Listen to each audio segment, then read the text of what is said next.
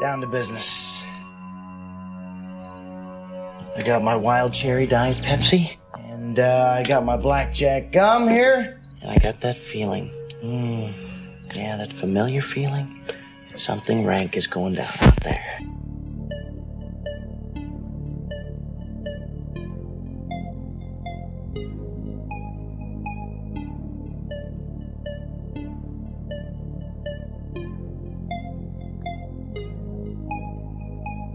I'm funny how? I mean, funny like I'm a clown, I amuse you, I make you laugh, I'm here to fucking amuse you. How the fuck am I funny? What the fuck is so funny about me? Tell me what's fun.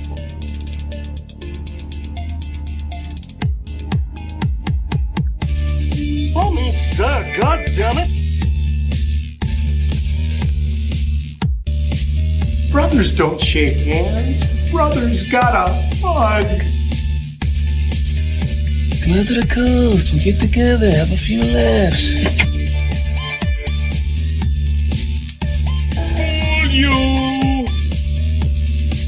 As far back as I can remember, I always wanted to be a gangster. You ever seen a grown man naked? I'm so racist! Anybody move, I'll blow your fucking head off. And the medic gets out and says, oh my God. I'm your huckleberry. My advice to you is to start drinking heavily. Put that coffee down. Pauline, this calls for the old Billy Barul. That's a huge bitch. The royal penis is clean, Your Highness. Hey, where are the white women at? Yippee-ki-yay, motherfucker.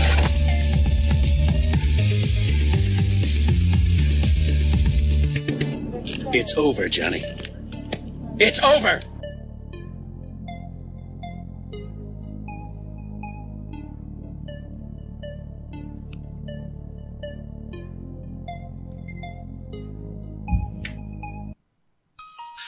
Hey, what's going on, everybody? You've tuned into the one and only Hot Tag. It's yours truly, Shaheen. And Boxman. And we are the Persian and the Jew. You can check us out every Wednesday night, 9:30 p.m. Eastern Time on Mixler.com/THT Podcast. And make sure to subscribe to us on iTunes, Stitcher Radio, and show us some love by leaving a review. It really, really helps spread the name of the show. And for as little as $5 a month, you can listen to us on Patreon.com/THT Network. That's right. Every week we release a brand new exclusive episode for our Patreons only, including THT Extras, Persian and the Jews, and live commentary over pay-per-views. And for you movie fans out there, listen to Anthony and me on THT Movie Review every other Saturday right here on Mixler and anywhere you find good podcasts. And don't forget to visit nuclearheatgraphics.com, where you can find my original art prints, which focus on all the nostalgic things that we love growing up, including movies, wrestling, and Saturday morning cartoons. Nuclear Heat Graphics. Beautifully handcrafted designs of nostalgic horror. Have such sights to show you.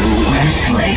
Hulk Hogan must self-destruct. Retro cartoons and entertainment. A fellow chucker, eh? Portraits, customized posters, fan posters, and so much more. Nuclear Heat Graphics.com. Art makes us human. Oh, well, there we go. All the fucking plugs are out of the way. It is Saturday night. I am Boxman. Alongside me, of course, Anthony. What is going on, sir? What's going on? Not much. And, of course, our third man. I can't even call you a special guest anymore, Bobby. Bobby Anthem is joining us. What's up, Bobby? Snoochie boochies. Oh, shit. As much as I want to, and I probably could, I promise I'm not going to spit J-isms all night. I'm not going to do it. Hey, no, bro, please. Some of my favorites. Snoogans. You know, I guess we'll go ahead and just fuck it. Let's just get into the goddamn movie. Everyone's coming off of fucking Thanksgiving. They don't need no more bullshit. They got families sitting there and they're like, what the fuck? Oh man, but this is gonna be so much fun though, man. I hope. Let's just get into the goddamn movie. Who the hell is that going? Oh, that was me. Sorry. Fixed it. Jesus, Anthony. Anthony had the chat room going over there. No big deal. Chat room. Speaking of chat room, thank you all for joining us. Appreciate it, especially on this weekend where I'm sure it's been a busy one for everybody. How was everyone's Thanksgiving, by the way, before we start? Go ahead. Very good. All right. Bobby, go ahead. Yeah, absolutely, man. It was a good one for me, man. We, my whole family got together. It's like my immediate family got together at my parents' house for possibly the last time, because parents are getting up there in years and they're planning on moving from their house to an apartment, just, make it easier. So yeah, my sisters came into town and their kids came in from college. My kids, we were all there. It was good, man. It was a beautiful day. Nice. Awesome. Yeah. Anthony, yours went well, I'm sure. Yeah, had a small intimate one with the mom. Food was good. Ate a lot. And nice. Yeah, but honestly, man, it was good just to catch up, because me and my mom really don't get to sit down and really eat and hang out like we used to. So it was good times. Good times. Nice. I drove a lot. I got a sheet metal screw in my tire. I got pulled over. Shit. in friggin' South bumfuck hillbilly Texas. Wow, that's a change of pace. The white guy gets pulled over for once. By a state trooper, sir. State trooper. Yeah. Trooper pulled me over. He didn't give a shit when I gave him my concealed weapon. He didn't even ask where my gun was. I told him where it was. Fucking welcome to Texas. Yep. Gave me a warning, sent me on my way, and that was it. But yeah, actually, he was a really nice guy. He was actually messing around. We had my kids and my dogs with me, and he was talking to them while, he was getting stuff. He's like, well, I got to wait a few minutes. They're a little slow today. And he comes back. A lot of those guys are just out there to do their job. They're doing jobs just like the rest of us. They're real people. Yeah. They go through shit just like we do. They have good days. They have bad days. And he was right. In Texas, you have to have a front plate and a rear plate. And I only have, my front plate fell off probably about 2 years ago. And this is the first time this is the first time. Dirty. Yep. Riding dirty. Actually, I did have some weed on me. But yeah, he never looked, never cared. He was a really nice cop. Like you said, dude, they just want to get the fuck home. It's Thanksgiving. He wants to be there as much as I want to be pulled over. Right. Yeah. Right. So good cop, nice cop. And, yeah, I had a rough Thanksgiving day too. Not as rough as Shaheen. Shaheen had a tire that looked like Jesus Christ. Yeah. Shout out to Shaheen, man. Stay strong, bro. You know what? Everyone, go to Nuclear Heat and buy something from Shaheen right now. Goddamn it. Yeah. Anyone listening, nuclearheatgraphics.com. Go there, get a print. Trust me, there's one you like. If there's not, tell him what you want. You'll like it. He is incredibly gifted. Yeah. Yes. Yes. And he puts his heart and soul, seriously. And I'm not just saying this because he's my friend. He's my boy. He puts his heart and soul in everything he does. So please support him. Nuclear Heat Graphics. There you go. All right. Now, we said we were going to get into the movie. The movie we are obviously talking about is Mallrats from 1995.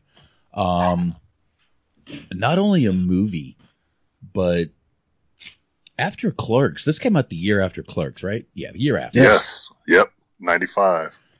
And we got to see a little more of Jay and Silent Bob in this movie. Mm-hmm. And it kind of brought forth a new language for about a year and a half or 2 years. Like Bobby was talking over there a little while ago. People talked like this. They were saying snoochy boochies and snoogans to each other. It was fucking weird, man. Nooch. But yeah, man, the movie, it took that generation kind of by storm, even though it was still considered sort of like a cult thing almost, it was just barely mainstream. Really, what it was like, the way I'd like to describe it is it's like One of Us kind of made it, It's like Kevin Smith and his crew is like Us, and somehow they kind of just snuck their way into Hollywood, Right. Yeah. They kind of, I sort of compare these guys to Seth Rogen and his crew. They kind of got lucky, kind of had a couple really funny films and then sort of broke out. Yeah. Yeah, I'm obviously different kind of comedy, different guys, Well, yeah. but I'm just saying, I mean, Seth Rogen came on the scene and it was like, hey, every other month there's a Seth Rogen movie coming out. He's either in it or he made it. Right. You know, and that whole crew sort of just kind of broke. I mean, next thing you know, James Franco's in every fucking movie. Jonah Hill is in every fucking movie. You know, all those friends just sort of broke out and became the same thing. So, yeah. I've always kind of compared him to that. Whoa, Anthony, you just got really loud. Oh, am I okay now? My level's all right? No, you're fine. I can turn you down from here. It's no big deal. Cool. But, I mean, I guess we'll get into some of the actors in this movie. I guess we'll start with Shannen Doherty. Oh, the biggest name. She was the biggest name in this movie. She was, at the time, the biggest name in this movie. Now, a lot of people say she got her start from Beverly Hills 90210. Oh, she was before that. Believe it or not, she did tons of movies from 1981. Movies, TV shows. Even dude, she was in 18 episodes of Little House on the Prairie in the 80s. In 83. She did a lot before, and then suddenly from 81, we jump up to 19, let's see, when did that start? Beverly Hills 90210, 90 to 94.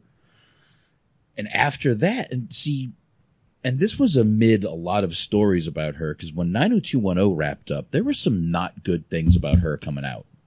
Yeah. Yeah, hard to work with, bitchy, which is why I was always a little weirded out that they gave her this character, because this character is a little bitchy and hard to live with. Yeah, I think they kind of capitalized on that, though, and I feel like she had enough of a sense of humor and maybe a little bit of self-awareness, to go with it. Maybe. She was also in a movie called Nowhere. I've talked about this movie a few times. It's one of those talk about odd and obscure movies that I've talked about before. A little 1997 flick. I completely forgot she was in it, but she's in it, and she's the biggest actor in this little movie too. Obviously this movie didn't go very far, but I mean, she was in Charmed. My wife loves Charmed. She showed up in Jay and Silent Bob Strike Back. But Charmed, like I said, and then I think 90210 tried to make a comeback, and she played Brenda again in 2008. Yeah. The fuck were they thinking? And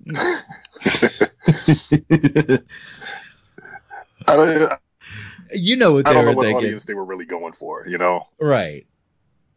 Because I mean the people who were watching 90210 at the time when it first came out, I think were kind of over it. Like they were ready to just leave that. Like that was a good memory, I don't need more of it. So I don't know what audience they were going for. Right, exactly. I don't either. I thought it was weird that they brought it back, but I don't know, whatever. But Shannen Doherty, and it's weird to say, but at the time she was the biggest name in this movie. And I know you're like, but Ben Affleck is in it. Yeah, Ben Affleck wasn't shit yet. No, yeah. No. This was roughly about 2 years before Good Will Hunting, when he blew up. Right, yeah. This was a little before that. Ben Affleck was just a guy with great hair. Yeah. In this movie. I really wish they had let him. Now, everyone thinks this was a Jersey movie, just so everyone knows. This movie was actually filmed in Minnesota. Which is weird as shit to say. Mm-hmm. Yeah, this was filmed all in Minnesota. And you're like, but all the cars had New Jersey. Yeah, those were paper plates. And every now and then someone would get pulled over with a bullshit New Jersey plate on their car because they forgot they had it on there. But they were literally pulling off, forgetting to pull the plates off when they left all those cars. But yeah, a lot of people think this is just another Jersey movie, but it's not. Was filmed in Minnesota. Doesn't make it a bad movie. No. And the next actor I guess we can get to is Jeremy London. Yeah. Not to be confused with Jason London. Jason, right. Yeah. From Dazed and Confused. Dazed and Confused. Right. Anthony, try to stay awake. You bet.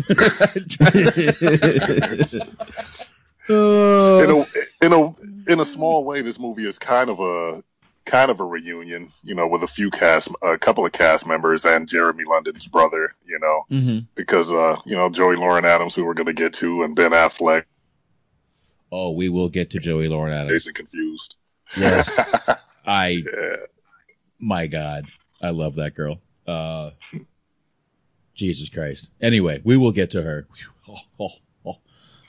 Yeah, but Jeremy London, he's done a few things.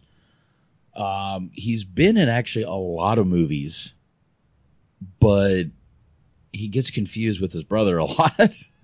Yeah. Mallrats was probably, I would say, his breakout movie. He did a few things before that, a couple, a TV series called I'll Fly Away, a couple things from 1991 above that, but 95, this was sort of his breakout movie, was Mallrats. He got a few things from there. He was in the, my God, what else was he really in? Seventh Heaven. Jesus Christ. Oh, yeah. Seventh Heaven. I forgot he was even in that from 2002 to 2004. Got to admit, never watched one episode of it. I've seen it. It was. You ready, Anthony? It's been on in the background. Background noise. Oh, yeah. Yep. There you go. He was in something called SWAT Unit 887. I got to check that one out. Huh. When was that? I don't know. You put the word SWAT in it, though. I'm probably going to check it out. Let me see. It's a movie about, let's see, a nonstop race against time. Oh, this looks god awful.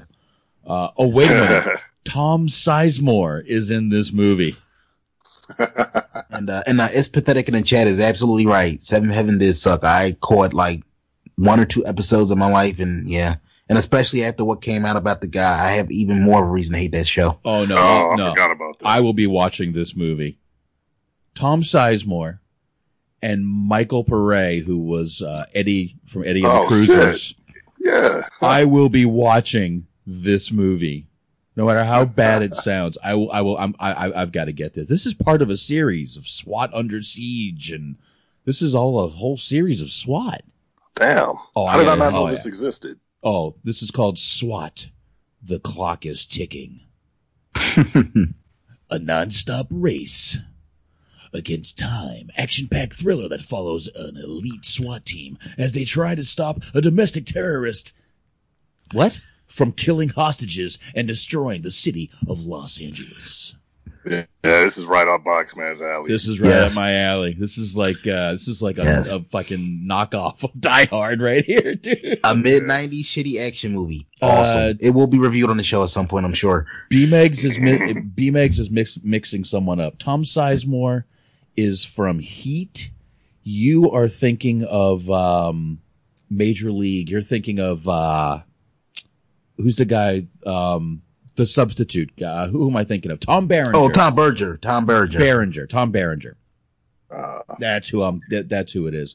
By the way, this weekend I stayed in a small room with no television, but I did have the movie Last of the Dogmen with Tom Berenger. That's a movie you need to watch. One day we'll get to that. That's another sort of odd, obscure movie. But, enough about Jeremy London. This is probably the most fucking time he's got on any show. Too much airtime. The most press Jeremy London has ever gotten. I mean, Jesus Christ. We literally did a whole show on Judd Nelson, and this is just like overkill. You know what I mean? I'm going to steal a phrase from the Rain Man show. Too much airtime. We gave him the Mongol treatment tonight. Yeah. Jesus Christ. Yeah, we could probably move on from there a little bit. Let's go to Jason Lee. Hell yeah. Oh yeah. And Box, before you even run down his credentials, I'm going to say it right now. Mm-hmm. One of the most criminally underrated people in Hollywood. He's just, whatever it is, you always hear that phrase, it in wrestling. Mm-hmm. Jason Lee has it in spades. Something about him on camera. It could be the smallest role. He just stands out to me. Oh. And the funny thing about it is he was not even an actor.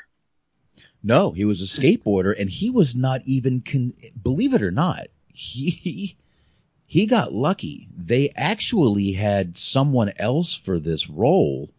And the guy that they hired for the role really just didn't live up to what he said he could do, and wasn't even close to what they thought it was, in audition. And they got rid of him and brought Jason Lee back for the role. Holy shit, am I glad they did, because if you look at Brody, no one else could have played Brody. Nobody could have. No, nobody. And, we just poked a little fun at Jeremy London, but those two guys had chemistry. Absolutely. Like you could look at those guys and you believe that they were best friends. Right. Now, he had done some short videos, Jason Lee, real quick. Very small things. But this movie obviously blew up his career. And this, to be honest, this isn't my favorite movie with him in it. My favorite movie with Jason Lee is Almost Famous. With, what's her name? Goldie Hawn's daughter. I remember, Kate Hudson. Yes. I remember the movie. I've never actually seen that one. Really good movie. Good story. It's a good story is what it is. But yeah, it's, that's one of my favorite movies. And Dogma. The character plays in Dogma as Azrael. Azrael. Yeah. I have never seen a guy. He has this smile that he looks like a cartoon character when he does that toothy grin. And in Dogma, it came out. I mean, we did Enemy of the State. He had a quick role in Enemy of the State. He died awfully quick, but he was in Jay and Silent Bob. He's obviously one of the Kevin Smith friends. But he's also done. He's been in every View Askew movie except for Clerks. Right. Except for the first Clerks. Right. That's the only one he wasn't in. The first one, exactly. Yeah. But let's face it, this guy made a good career for himself. Oh yeah. Playing Dave in Alvin and the Chipmunks. Yeah. He sure did. And of course everybody knows him as Earl. My name is Earl. Yeah, absolutely. My name is Earl. He did that show with Jamie Presley. Lucky guy. Oh, she's another favorite. We'll one night we'll talk all about her. Well, we did actually during Not Another Teen Movie. Yes. She got a lot of airtime. Well deserved too. Well deserved. But Jason Lee, kind of underrated. I think he could do more. I mean, like I said, go ahead, Anthony. I'm sorry. Anthony. No, I was just going to say, you're absolutely right. So much more. I really think he could do more. I really he's one of those guys I wouldn't mind seeing in like him being the murderer, the suspense thriller. Yeah, dude, he's got that evil look. That could definitely work out, I think. No. He plays the lovable asshole so well. Like, even though he's a dick in the movies, he just comes across as likable. Like, he's a dick, but you can't help but like the guy. I think, I think that kind of developed over time though, because, with this Mallrats being his first big role, he was an asshole. He was a believable asshole. He wasn't very likable, but you came to kind of like things about him. Mm-hmm. And then as Banky in Chasing Amy, he played a very similar unlikable character, But he kind of now I think maybe he's a little too likable. A little bit, and My Name is Earl kind of made him a likable guy, but I don't know, man. I'd love to see him do more. And you know what? B-Megs brings up Jason Bateman, who we talked about in, what's that movie? Central Intelligence with The Rock and Kevin Hart. I agree. I'd like to see him in more stuff too, but because when he's in a movie, he kind of takes over a little bit. It's like, oh shit, Jason fucking Bateman, man. Fucking Jason Bateman. And it just, I don't know. It just works. But I guess we can, that enough Jason Lee? Have we blown him enough? Is that good?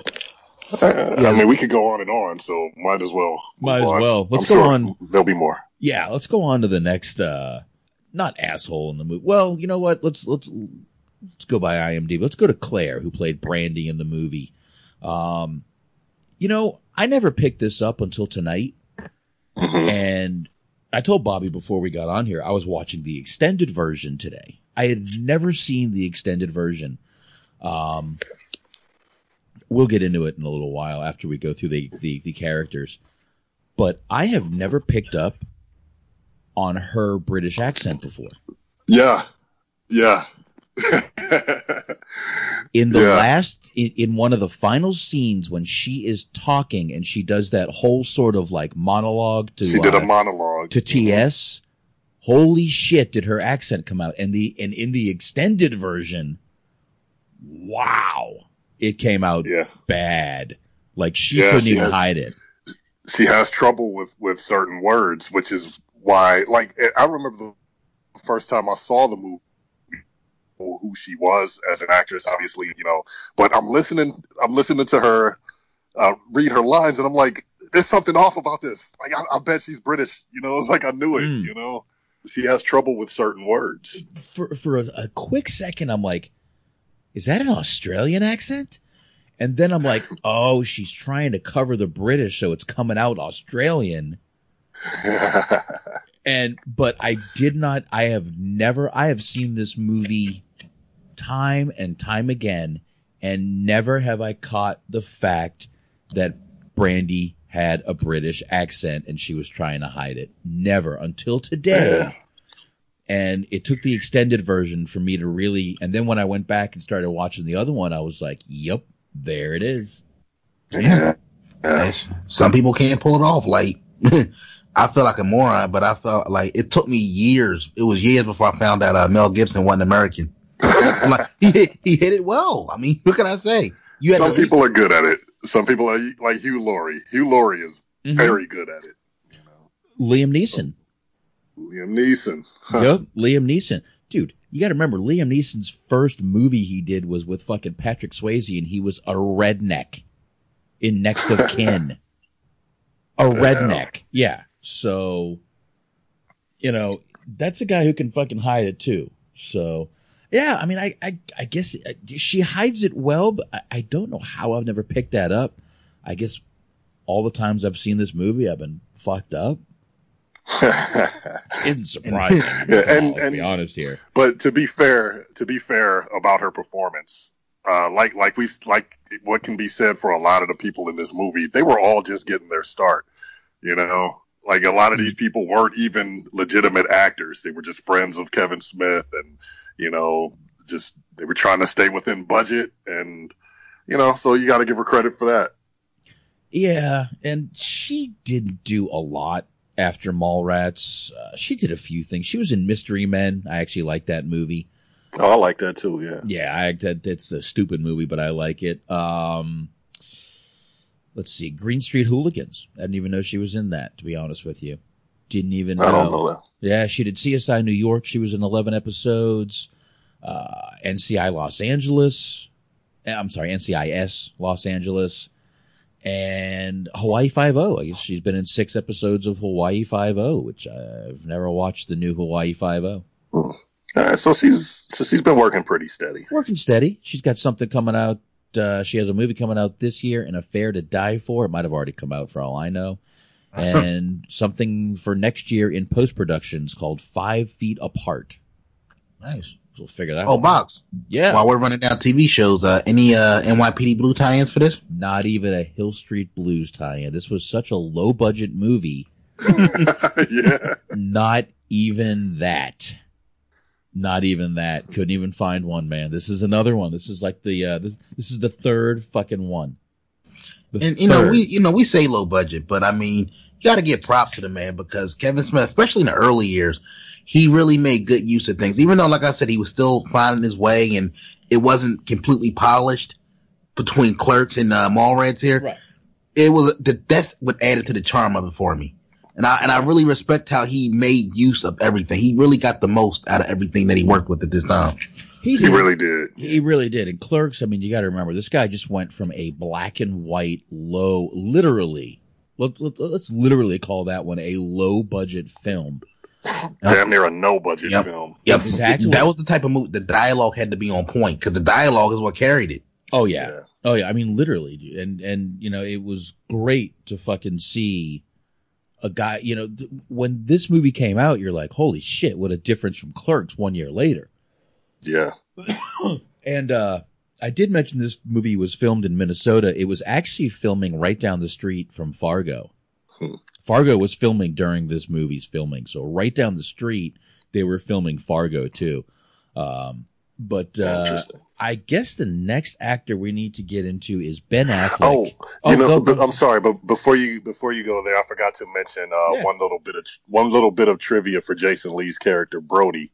I don't know how well known it is. Of course, a lot of people know, a lot of USQ fans know that all of the movies are tied in and a lot of the characters are related.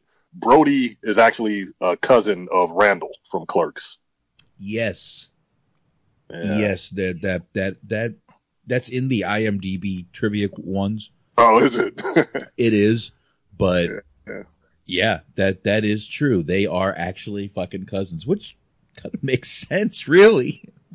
Yeah, they're both kind of, self-absorbed assholes. Yes. Yeah. Now, Bobby, I'm gonna ask you. Okay. Between the two, who would you prefer, Randall or Brody? I mean, like what? Like as a character. Like, who do you think who pulled off the asshole role better? Oh man, that's kind of a tough one. There were. You know what? And Box to you too. I'm sorry, I'm gonna throw it to you too. I know you asked Bobby, but to be honest, the asshole role, I would say Randall. Brody pulled off the. Man, I hate to use a wrestling term, but he pulled off the cocky heel better. I mean, good. Yeah. But Randall really pulled off that cocky heel great. Yeah, you know what? Randall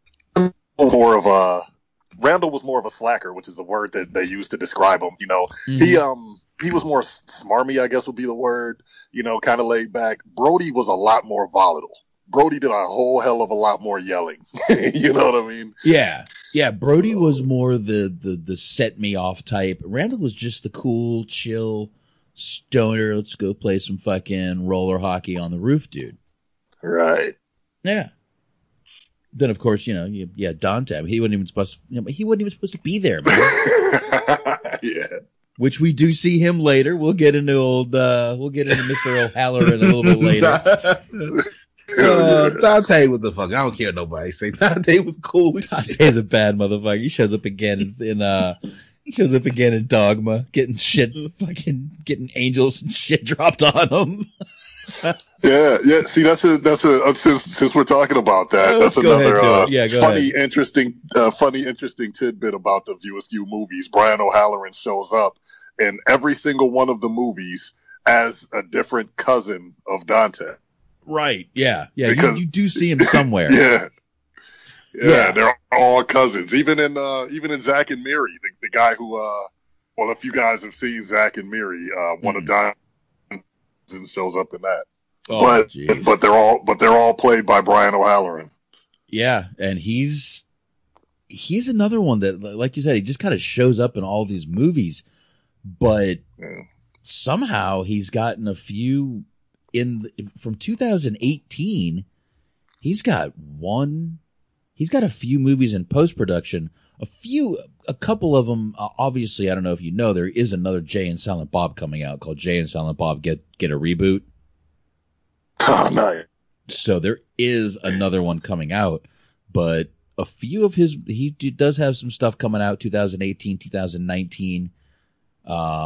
There must be something coming out with Kevin Smith because it's called Off Time, because the name of his character is Principal Hicks.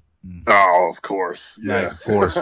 So there is something coming out, but yeah, he shows up in a lot. I mean, he's back in Clerks too as Dante, obviously.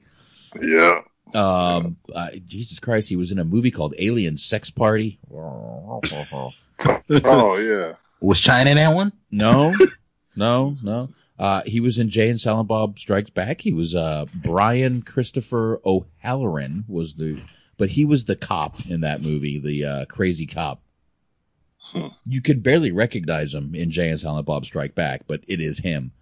But yeah, he is good, and he does play Gil at the end of the movie. He does play one of the suitors, if you will. Yep, Gil Hicks. Gil Hicks, suitor number 3. Suitor number 3. Suitor number 3. Yeah. Suitor number the third suitor, I guess we could say. But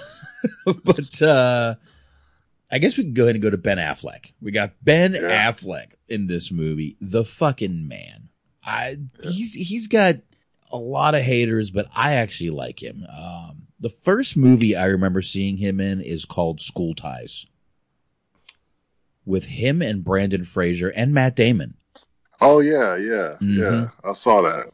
Yeah. They go after Brendan Fraser for being Jewish. It's based back in the 40s. I think back in the 40s. It's based. Yeah, or set. That was the one with Robert Williams, right?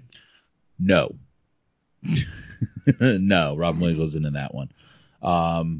You're thinking of Good Will Hunting. Yeah, no, it'll come to me. He was in Robin Williams was something in around the early 90s, something with kids. Yeah, he wasn't in this one. Not School Ties. He also played, of course, O'Banion in Dazed and Confused. Anthony, try to stay awake. But he also did Chasing Amy, Good Will Hunting. Yeah. You've seen this guy. Dogma, he was in again, another great fucking character. And one of my favorite movies, Boiler Room. Oh, yes. Very much. Yeah, that's very underrated. Love Boiler. You can go ahead and get into Pearl Harbor. Even Paycheck was a good movie.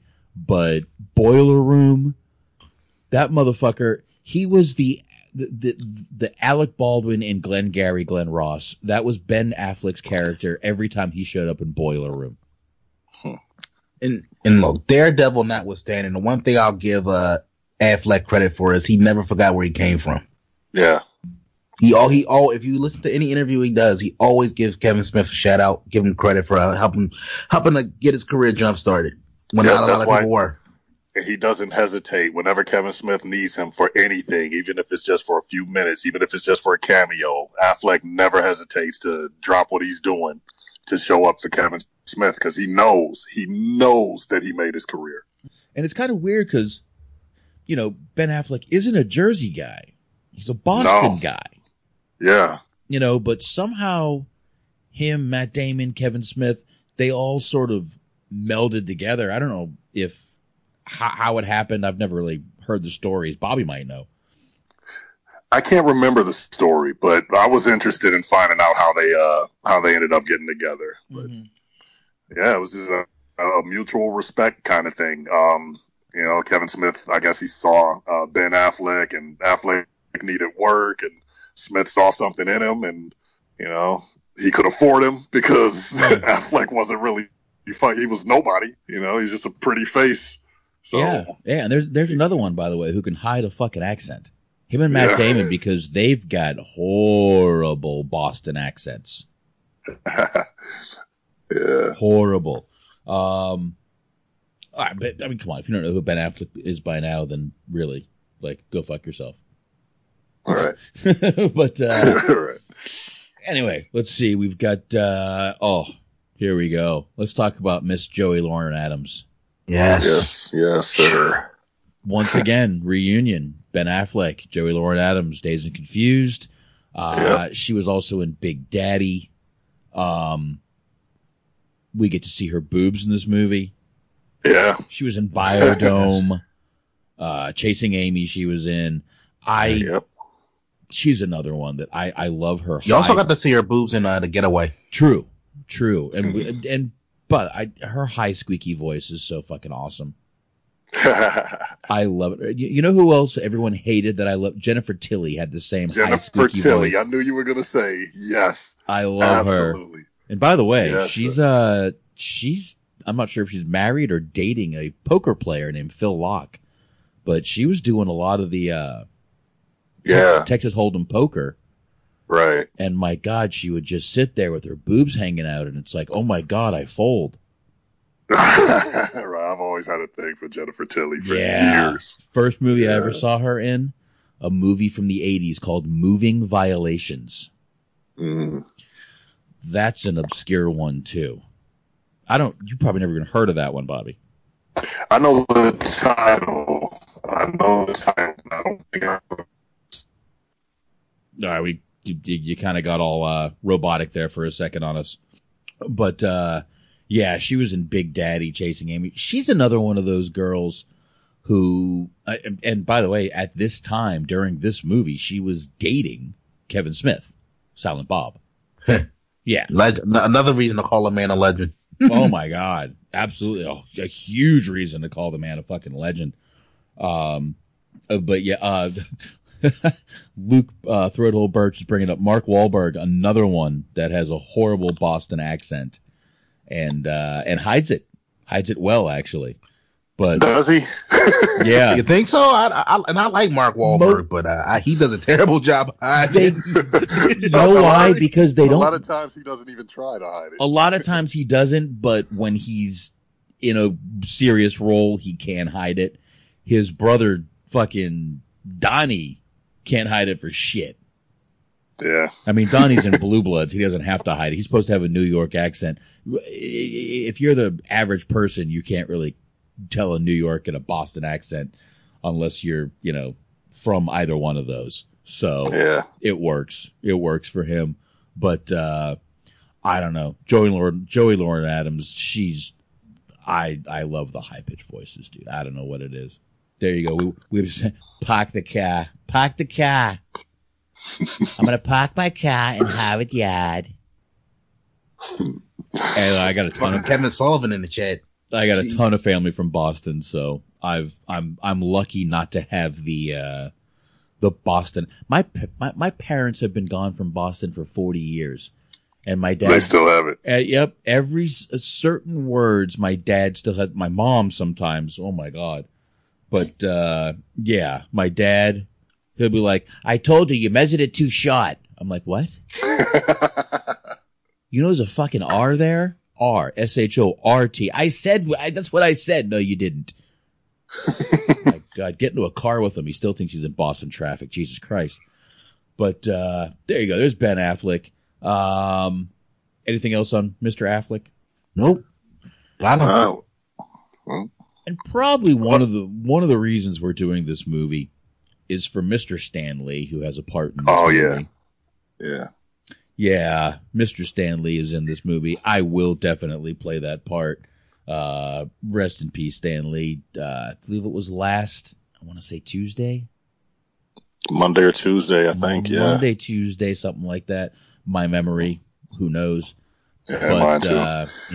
Yeah, same. But go out of your way to follow Kevin Smith on Instagram. He wrote like it's a long one. It's a long read, but a beautiful tribute to Stan Lee because he was a big time fan and they did a lot of collaboration together. So he was hit very hard by the passing of Stan Lee.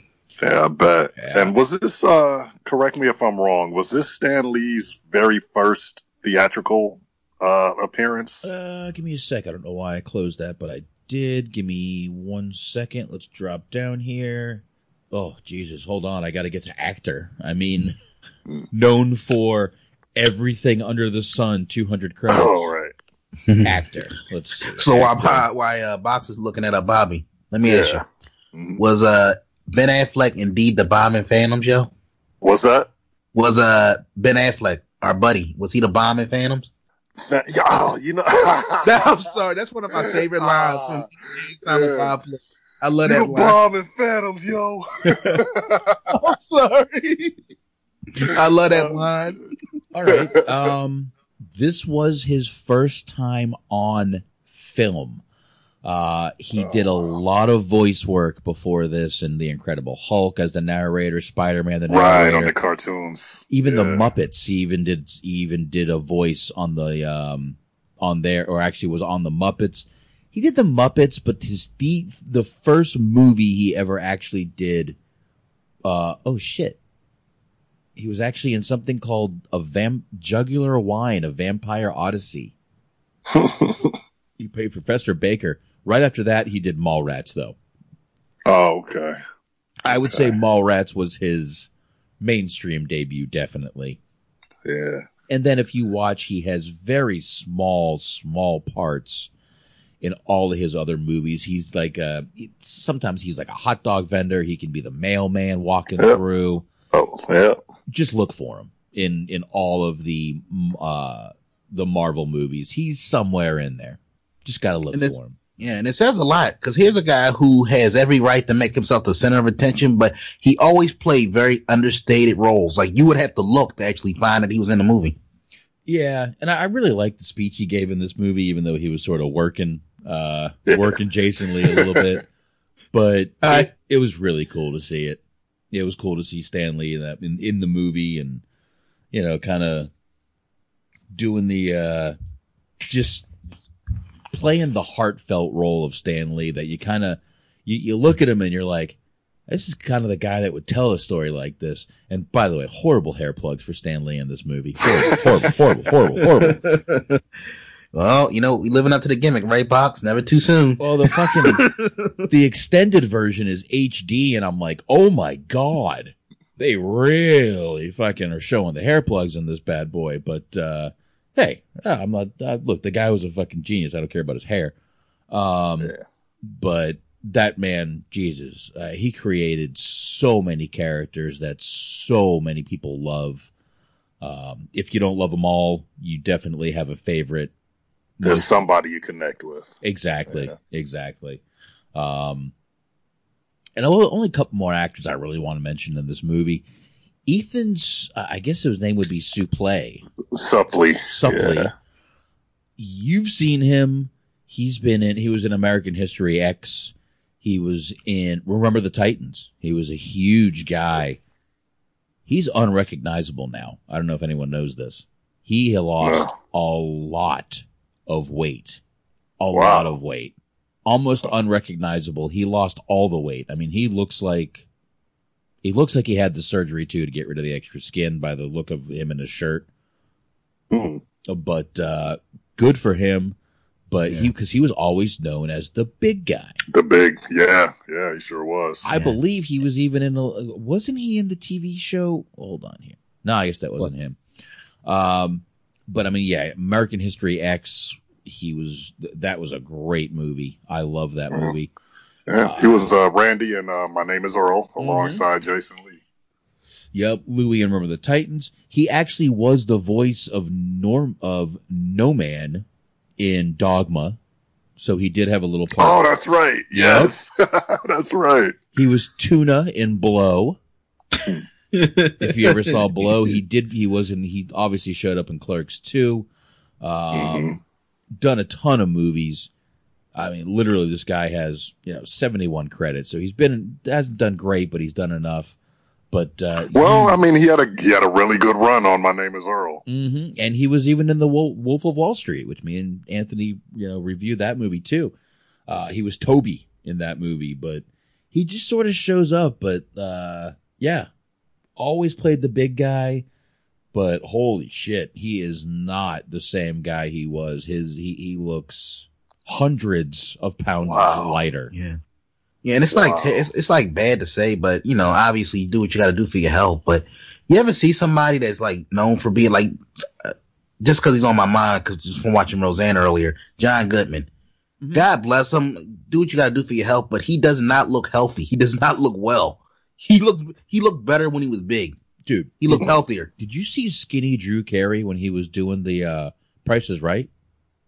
Yeah, between that and the blonde hair, and I was a fan of Drew Carey back in but the Price is Right run kind of turned me off a little bit. Oh, he went total game show. He went total game show host. But he got a watered down Drew Carey. Is not a good Drew Carey. Yeah, now he's starting to gain the weight back though. So yes, some people just don't look good skinny. I'm sorry. You're right.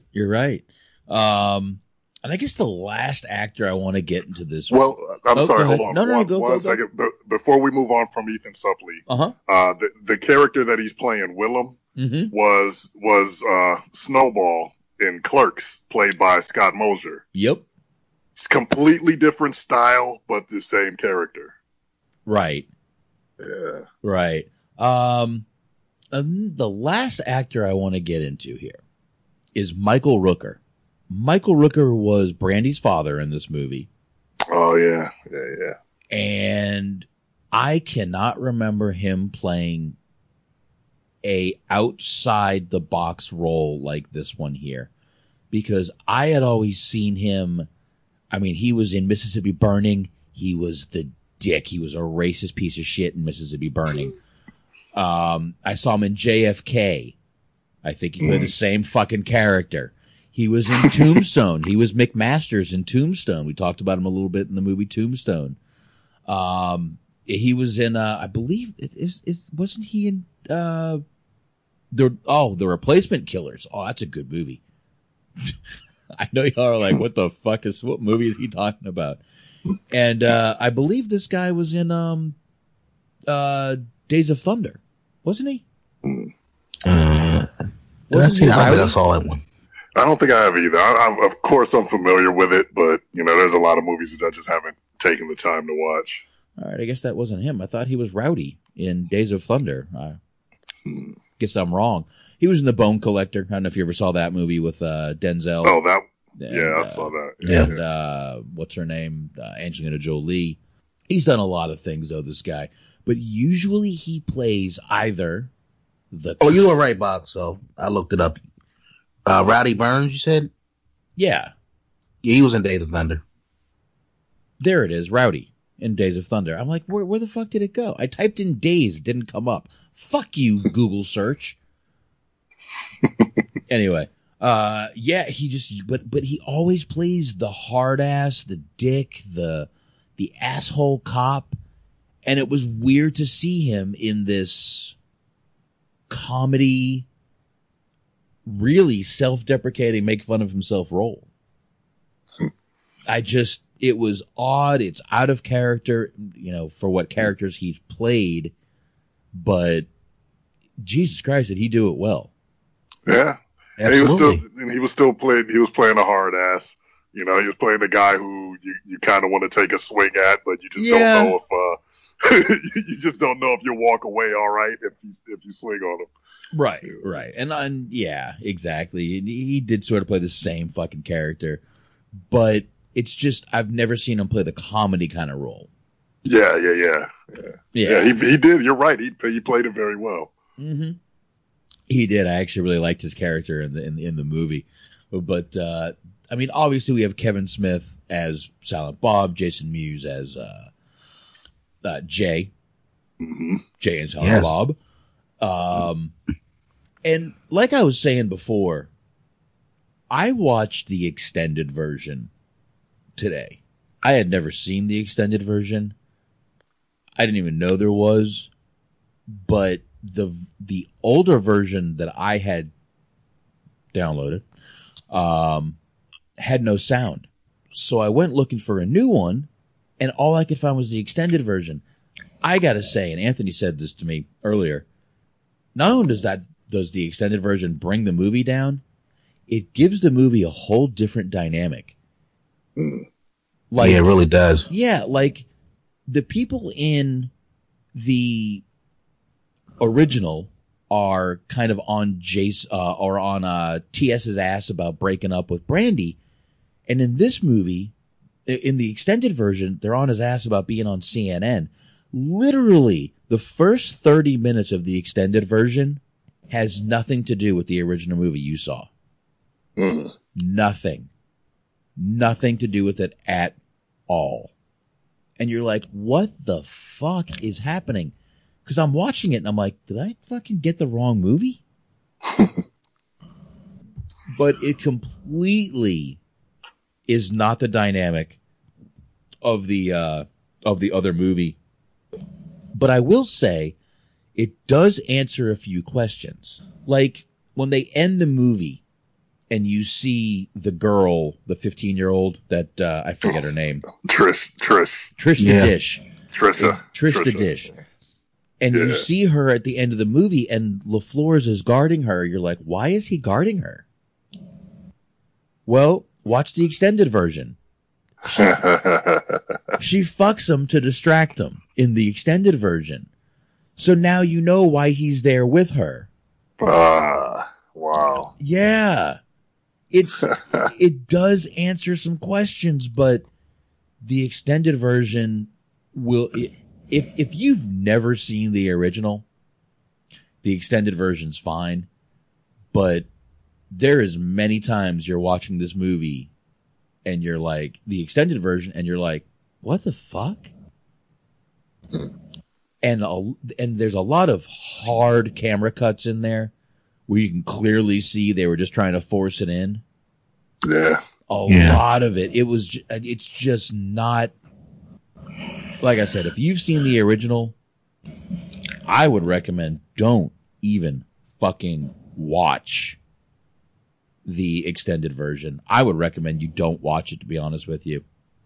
And I have nothing to back this up, but I'm assuming because Clerks, the original Clerks, was such a hit, obviously Hollywood saw we have the potential to make some money off of this. So I think that extended version was them putting their hands in it a little bit too much. Mm-hmm. And Kevin Smith looking at it like, yeah, we got to cut this shit down. Because if you look at it, it's not that it's necessarily bad, but it extends scenes that really don't need to be extended. It harps on things that really don't need to be harped on.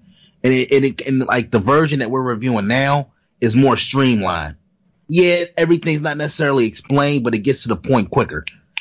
It blows by. Yeah, the theatrical movie version did flow by at a really quick pace. Yeah. At a good pace. It didn't feel rushed. Right. And then we get into the extended and it's like, seriously? Really, they literally go completely off the rails of the actual version. Because, like I said, they're on TS's ass about, in the original breaking up with her, everyone's making fun of him for breaking up with Brandy, blah, blah, blah. The reason he punches the guy in the parking lot is because of Brandy. In the extended version, it's all about because he was on CNN because he almost killed the governor. Right. It's like, this has nothing to do with what we saw in the movie theater. Exactly. I don't understand why you would put out an extended version that completely disregards the version you put out in the theaters. You want to put out an extended version, give me some scenes that were deleted. I'm good with that. I'm fine with that. We did that during Stripes. Me and Anthony played a whole 8-minute scene that I'm like, I'm not sure I've ever seen this scene before.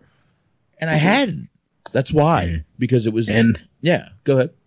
No, I'm sorry. I didn't mean to cut you off there, Pops. Do either one of you guys know how Clerks, the original one, was supposed to end? Yes. Yes, and I'm so glad they didn't end it on that note, because on a DVD they give you the deleted scenes, and one of the scenes is the original ending where, spoiler alert, Dante dies.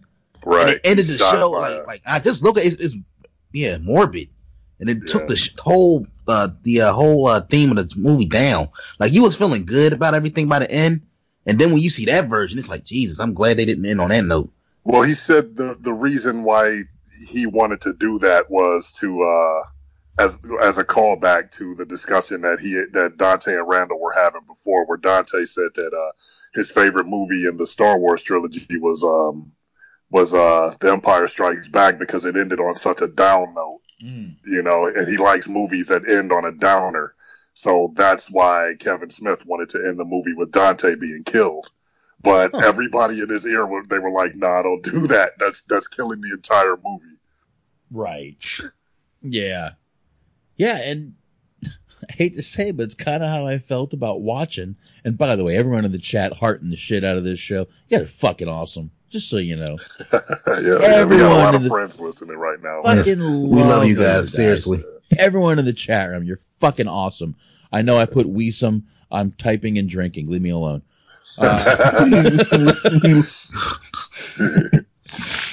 Fucking love all you guys. Appreciate everybody joining in. Like I said, I really didn't think we were going to get many people this weekend, but really appreciate y'all.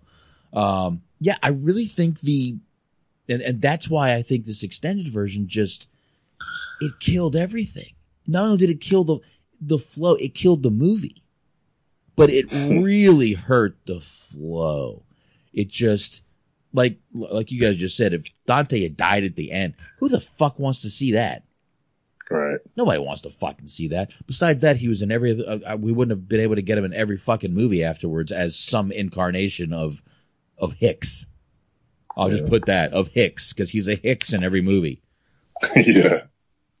But yeah, and the extended version, look, usually I love extended versions. I remember when I first got the extended version, the director's cut of Natural Born Killers. Holy shit. The scenes that were deleted from that movie would have been great to actually have in that movie.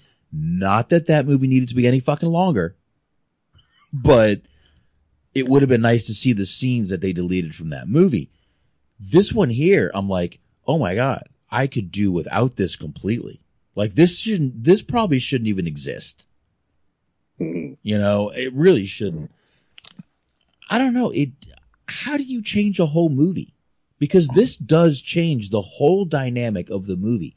Like I said, just the small fact that everyone's bitching at him about the, you know, breaking up with Brandy in the original.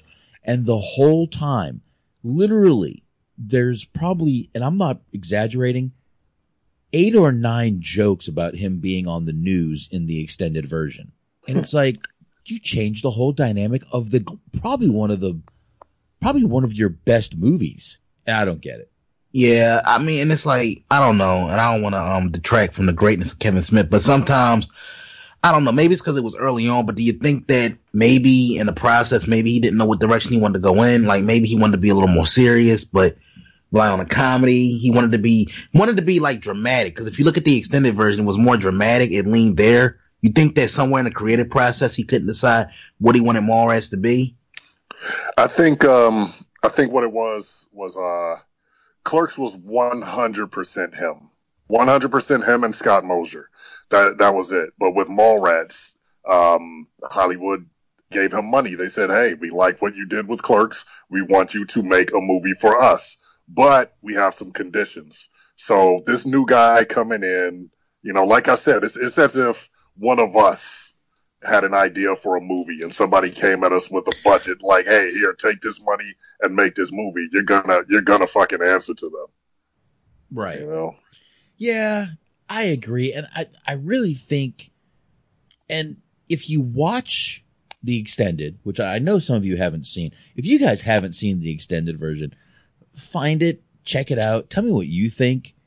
Because maybe I'm being really hard on it, but I watched it today and then I followed it up with the original. So maybe I jaded myself by watching both back to back. Yeah, you probably shouldn't have done that. I probably shouldn't have done that. I've been making some bad decisions lately. Bad decisions. Like last week I watched NXT before I watched Survivor Series, like right before.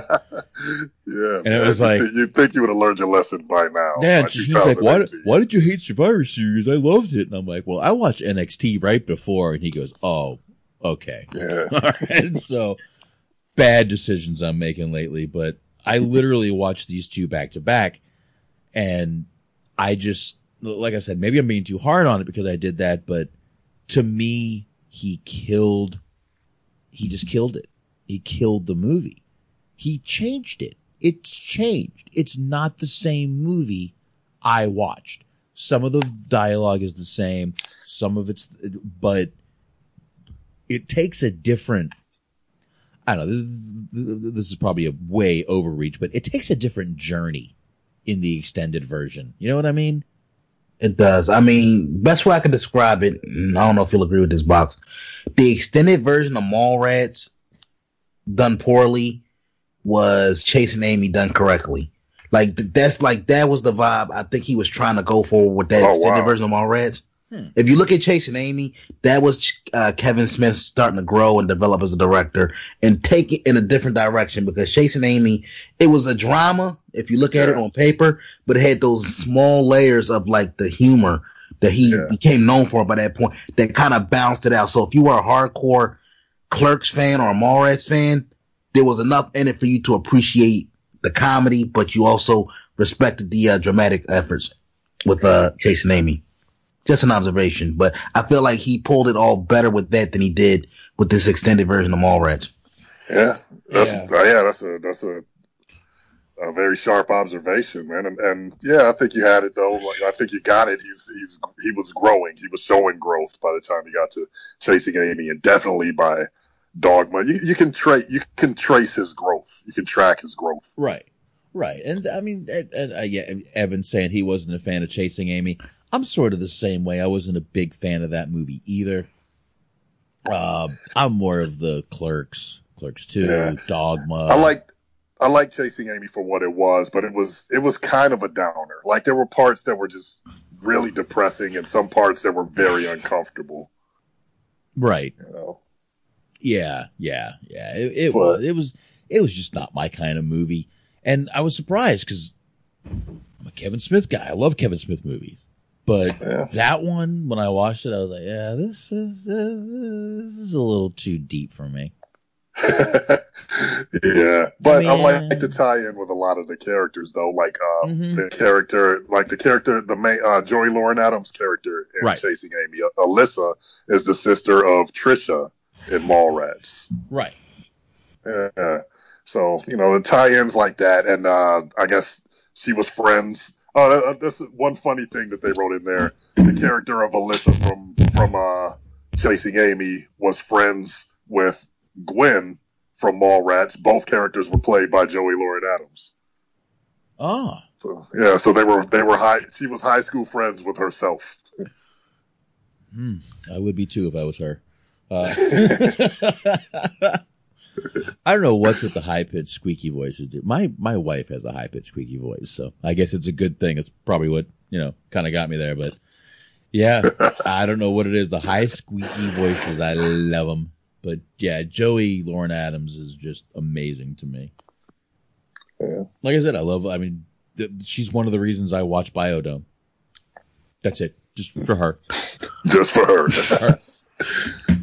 No other reason. Stephen Baldwin, he's all right.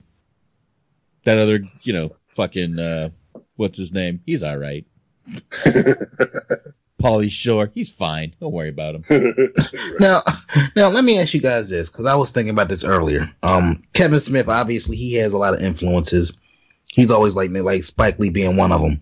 Mm-hmm. Now, would you say that he was the voice of the 90s the same way you could probably say Spike Lee was, I would say, from like the mid 80s to the early 90s in terms of like speaking to like his era? Like to me, Spike Lee from about 85, 86 to about 92, 93 spoke to black culture.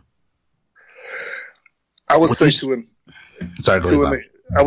extent with Kevin Smith. I don't think he spoke for the entire era or the entire generation. I think he spoke for kind of a small, like a subset of it, like the Generation X college kids at that time. I think that's pretty much who he spoke to. Yeah, I would agree with that demographic that you're going for. I'm obviously not going to speak for Spike Lee and young black kids because I was never a young black child. So I wouldn't speak on that, but definitely I would say Kevin Smith was going for that. Dude, he was going for that 90s stoner grunge. Yep. Grunge. Yeah. He was going for the grunge kid, the Nirvana kid. Those kids are what he was going for. And definitely Generation X. Yeah, exactly. The Generation X's. And I think he definitely clicked. And I think he's still clicking with the same generation as he does movies. I mean, I love all the Kevin Smith movies. All of them. Mm-hmm. I mean, there's a few I haven't seen, obviously, but, the mainstream ones, the Clerks 2, the Mallrats, the Dogma. Dogma is one of my favorites. Dogma's fantastic, man. I'll be honest, it took a while, and I haven't watched it in a while, but for some reason, Dogma took me a while to come around on. Maybe it was the shit monster, but it was something about it. It took a while for that to grow on me. Dude, Selma Hayek was in that movie. As a stripper. Yes. Selma Hayek was a stripper in that movie. If you need anything else to sell you on that movie, that should do it. Yeah. Selma Hayek. Hot. Always. Yes. Always. But yeah, that movie is so well done. And, like Bobby said, you can see the growth in Kevin Smith. That movie was like the pinnacle of the growth of Kevin Smith. He got death threats for that movie, which is why he had to dial it back so much and go more silly with Jay and Silent Bob Strike Back. He got legitimate death threats for Dogma. See, and Jay and Silent Bob Strike Back, I'm not going to say it was a bad movie, but to me, it looks, I don't want to say thrown together, but it's got a lot of that Wile E. Coyote Roadrunner feel to it. That's for a reason. That's because he saw Jay and Silent Bob as his cartoon, like live action cartoon characters. So he wanted the movie to feel like a live action cartoon. Yes. Right. And it did. It did. But yeah, fucking Dogma is really one of their, I actually own Dogma on DVD. And even though Jay and Silent Bob was meant to be silly, the tagline for it was Hollywood had it coming. If you really pay attention to that movie, it was filled with cheap shot. That was his Vince McMahon moment. It was filled with cheap shot after cheap shot after cheap shot. And Hollywood, he took all the shots and he gave a bunch of receipts in that movie. That was his that was his self-destruction of Ultimate Warrior moment. Yep, that was his middle finger to Hollywood. Well, it was meant to be the last movie in the Viewers universe. He wasn't going to make anymore, and I'm wondering if it was meant to be his last movie ever.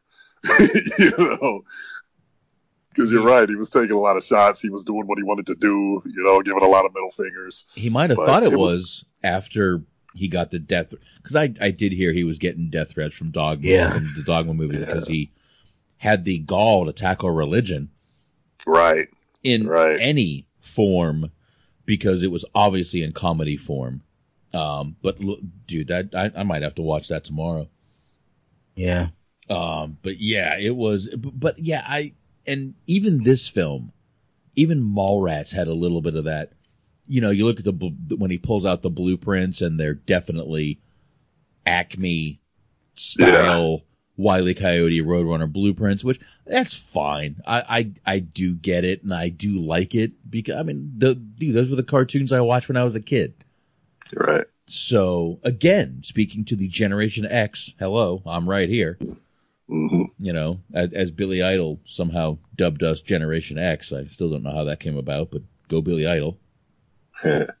He did come up with that. You know that, right? I didn't know that. Yeah. I did not know that. Billy Idol somehow dubbed us Generation X in an interview. And it stuck. And it stuck. You know. All right, fuck it. I like it. I've always liked it. I don't care. Rock on, Billy fucking Idol, yeah. It wasn't meant to be flattering either. They said we stand for nothing. You know, we're Generation X. So fuck it, I like it. It sounds cool as fuck. It does. I'd much rather be Generation X than a millennial, to be honest with you. Right. Sorry, Anthony. In every sense. Sorry, Anthony. I apologize. Anthony's over there like he's pouting. Is Anthony pouting right now? a little bit. He's like, that stings, man. Stings a little. Oh shit. Well, I guess we should play a few clips in the movie. Yeah, we should get this moving. Hell yeah. Yeah, and I'm not gonna go. I'll be honest. I didn't have time to go through and write down times, but we could play a few things, and I definitely want to play the Stan Lee. I want to play the whole Stan Lee thing. Again, that is one of the reasons we are doing this movie. Not just because it's a great movie and we love Kevin Smith. We did a full show on Kevin Smith movies. So, you know, check that out in the archives. So one of the reasons we did this is because this is probably the biggest part Stan Lee has. All other movies, he's in there for a few seconds, or he doesn't even speak.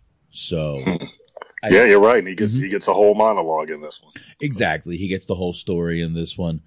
But I guess we can play a few clips in this movie.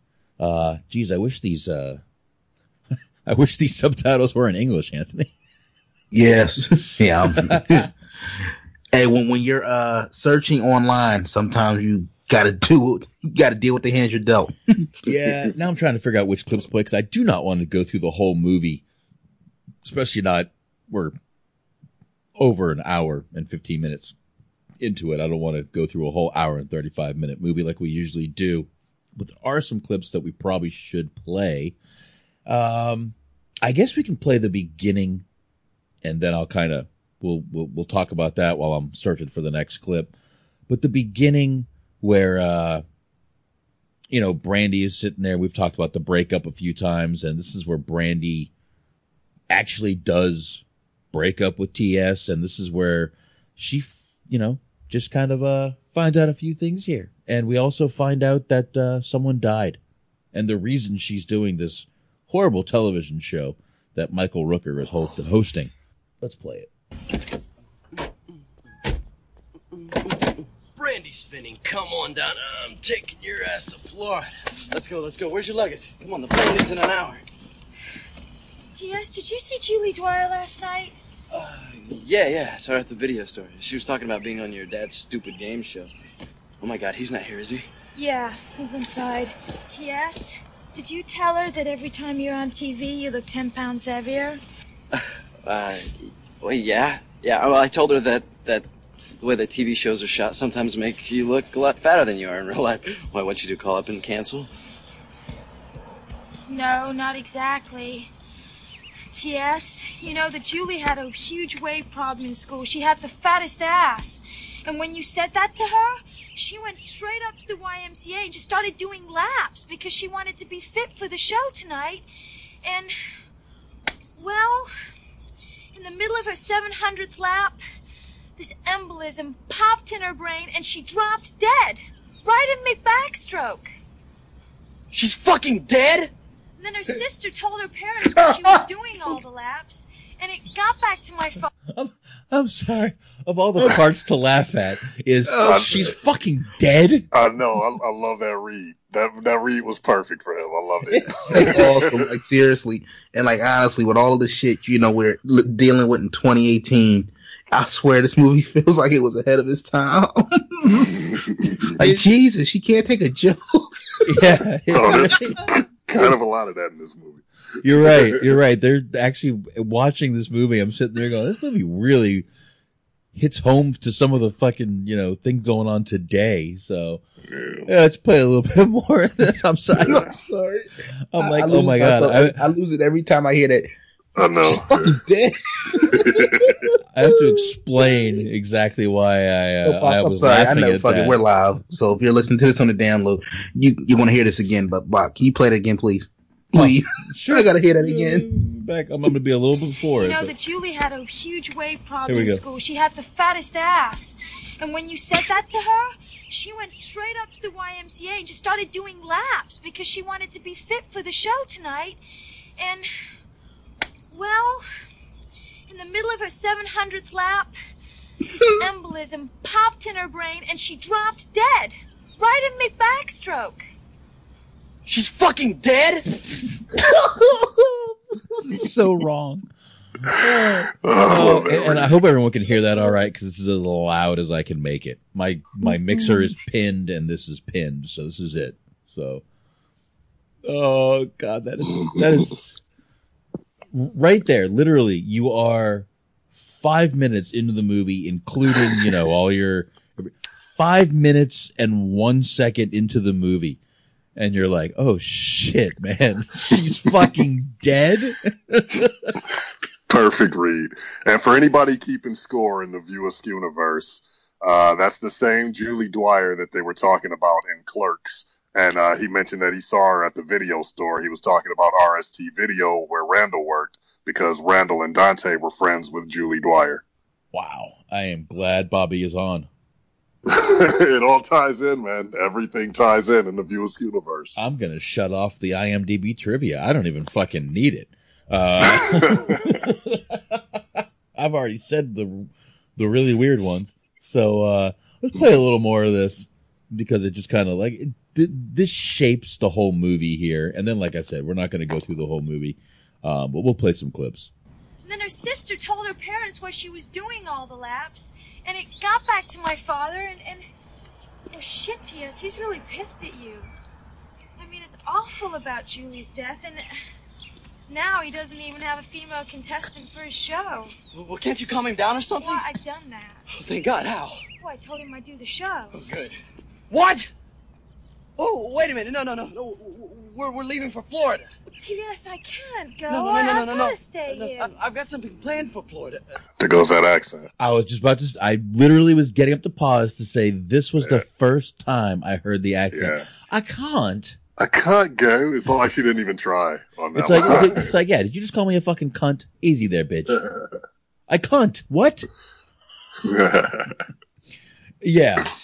I never caught it until, like I said, in the extended version, they give her like a 5-minute scene. Mm-hmm. And the last, I would say 2.5 minutes, Anthony. Yeah. It's blatant. Like, I give up. I give up. I can't even do it anymore. But maybe that's why it's the extended version. But yeah, I never caught it. And then literally the first few minutes of the movie, and I was like, holy shit, there it is. And then I went to IMDb and I'm like, there it is. She was born in the UK. So definitely makes sense. But, play a little more of this one. No, you gotta go. T.S., I'm doing this to get you out of trouble with my father, help him out of a bind, which, you know, you kind of, at least a little responsible for. I bet he's happy as a pig in shit that you're not going away with me. Are you kidding? He's absolutely devastated about Julie. All right. This is where, again, they break up, which throughout the original movie that we all saw in the theaters, that's what everyone is sort of making fun of him for. But he's not the only one in this movie that breaks up. There's also Brody, Jason Lee, who we've obviously talked about. And we should probably play this scene too, because really the main chunk of this movie is two guys who were dumped go to the mall to try to forget their troubles.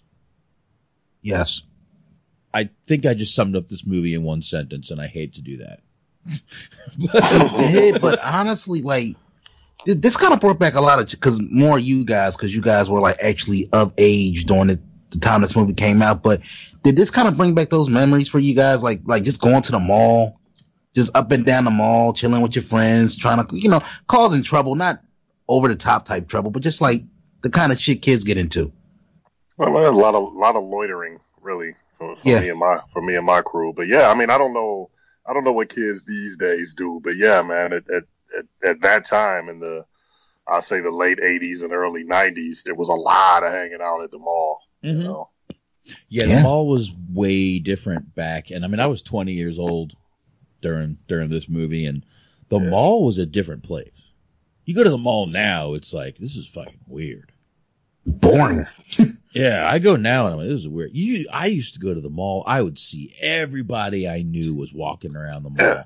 It was like going to the club. The mall was like going to the club back in the day. Yeah. Yeah. You would all meet up at the food court. We would all there was a place called Taco Casa. We would all try to get beer because it was the only place in the mall that served beer. We would all see who could go up and get beer. I was 20. I wasn't of age yet. I was close. But, yeah, it was and even when I was younger, I remember I would go to the mall and I'd meet 4 or 5 of my friends. I didn't even know they were going to be there. Exactly. Yes. I'm glad you said that because that's what it was. Yeah. You show up somewhere and you run into somebody like, hey, there was no calling ahead. There were no cell phones. There was no fucking social media or any of that. You just, and that's why you would run into so many people. And that's why it was like a club. People would go there to meet people. You know, that just doesn't happen now. Yeah. You'd literally be like, oh, I wonder what's going on. I don't know. Let's go to the mall and then we'll maybe figure it out from there. And you would literally go to the mall. You'd meet 4 or 5 friends. You'd all go to the fucking food court and you'd figure it out from there. Like Bobby said, there was no phones. There was no fucking Facebook. There was no Instagram. You literally had to fucking beat people. Yeah. You had to call their pager and they didn't fucking call back. You know why? They were at the mall. Yeah. And like Bobby, you said it's loitering, but I feel like the malls are like a lost art form. Like literally, it's a damn shame that malls aren't what they used to be because it forced you to be social. You actually had to go out and go somewhere to meet up with people. Yeah, it had to be that way. Yeah. Yeah. Had to be. Mm-hmm. Yeah, it did. But the malls were amazing back then. It's crazy to see how they've. I mean, people literally just go to there to fucking shop now. It's like, yeah, you go to the mall man. and shop? It's a crazy thing to see nowadays. You know, that people go there with a mission, and it looks kind of sad. People are kind of moping around. You know, you don't get the same kind of crowd that you used to get, man. It used to be fucking packed because it was the only fucking thing to do. Yeah. You know, it was a social gathering, man. You could go to the mall, hang out there all day, and not buy a damn thing. Yep, You the know? mall, cool. and when I was younger, you could go to the local arcade, and it was the same thing. The arcade, once video games hit the homes, the arcade became the mall. People started going to the mall a little more than the arcade, but you know, and I'm talking about Atari, Nintendo, fucking all that shit. Right. PlayStation 95 was PlayStation times, so. Yeah. I think. Probably PlayStation. So, you know, once they all came around, that's when people, but the mall, man. Yeah, there you go. Fucking Weeble at the mall with their beepers. Exactly. Yeah. And then from the mall, you would beat people to tell them where you were going after the mall. Right. You go there and actually meet girls, you know, like you would run into it because they were there. You know what I mean? Yeah. You weren't there to buy shit. You would just walk around and look for people to hang with that night. Yeah. It was good times, man. And that's, obviously Kevin Smith grew up in those times because that's sort of exactly what he had going on in this movie. You know, Brody knew everyone. God damn it. They went to the flea market and Brody knew everyone. Right. Yeah. Right. Yeah, but that's what I'm saying. It just goes to, you know, he was like a regular at the mall, and that's what it was back in the day. Like, you could go to a mall, and if you were like a regular, if you were there enough times, people would get security guards would get to know you. Like, hey, you walk in, hey, what's going on? You know, nothing much, just hanging out. Yeah, I mean, unless it's LaFleurs, he ain't going to say nothing to you because he has no lines in this movie. At all. Not one. But, let's get into the second breakup here. But, that was a good little point about the mall there, how fun it used to be. Jesus. Yeah. I'm all fucking depressed now. No, man. Well, like, yeah. God, yeah. We should start a campaign. Fuck Amazon and fuck eBay. Cause I kind of caught the mall experience towards the tail end, but that's what killed it. Yeah. Of course. And everything online. Yeah. Online shopping, social media. You know, you can order everything you need to order. You can meet people online, so there's no reason to go out and actually meet people face to face. Yeah, you're absolutely right. That's what killed them all. Yeah, now you go to fucking Black Friday with fucking brass knuckles. Yeah. I mean, that's what I would do. But, yeah, let's get into this second breakup. Like I said, if you want to summarize this movie in one sentence, two guys get dumped and go to the mall to forget their troubles. There you go. There's the movie. Second breakup. Here we go. What? 9:30. Man, go back to sleep.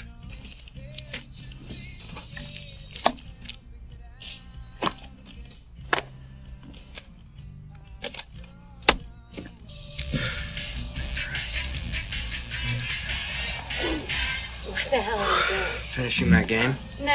You promised me breakfast. Breakfast? Breakfast schmeckfast. Look at the score, for God's sake. I'm only in the middle of the second, and I'm winning 12-2. See what I'm saying? Video games.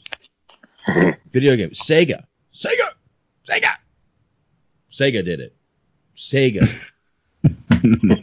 Now, Bob, I'm sorry. Go ahead, Bobby. You see what he's playing too, right? Yes. What is he playing? What's the name of that fucking game? I've played this game. No, I can't remember. Is he playing hockey? It's the hockey game. It's a hockey game. Now that reminded me of something. There are a few staples that Kevin Smith has in every movie. Mm-hmm. Every single movie. Star Wars, comic books, and hockey. Right. Every movie. This was his way of getting hockey into this movie. Right. Yeah, this was. It was an NHL All-Star Hockey. for Sega. for Sega. That was the name of the game. NHL All-Star. I've played this fucking game. So, Bob, please tell me you got a Florida story. Was this you in the 90s? You got a hot girl next to you playing. Look, get away from me. Let me get this game in first. No, I wasn't. Was that you? Bro, I was way too drunk to play games in the 90s. Games are the last thing I was thinking about. I took a game break during the 90s, definitely. I wasn't even watching wrestling during some of this time. I was just drinking and out every fucking night, dude. And working. Somehow I was working. Not quite sure how. But I was. I was working for my parents at this time at the plant. So, yeah. Rough times, dude. Rough times. But you know what, though? It's kind of interesting that you asked that question, though, Anthony, because I'm thinking about it, and like that's kind of what happens now, except the difference now is that there's a lot more girls who are actually gaming themselves. Right. You know, there wasn't so much that was, I mean, not that a whole lot of games are specifically marketed towards females now, but like just more women are just into it now. But back then, it was rare to the point where you just didn't see it at all. But it's kind of a different thing now. But yeah, now everybody's forsaking everybody for gaming. Yeah. You know, it's a wonder that we reproduce at all. Yeah. I don't know. It just seems like, you know, the one good thing I feel like about this era as opposed to the era that we came up in is things is more wide open. It felt like back then everybody had to be, they were like, put in a box. Like if you played like gamers and hot girls didn't go together. Right. Like this is an anomaly. Like if you see somebody in 94 that's in hardcore in the comics and the games and they got a girl, you're looking at them like they're the fucking Loch Ness monster. Like, how'd you do that? Like,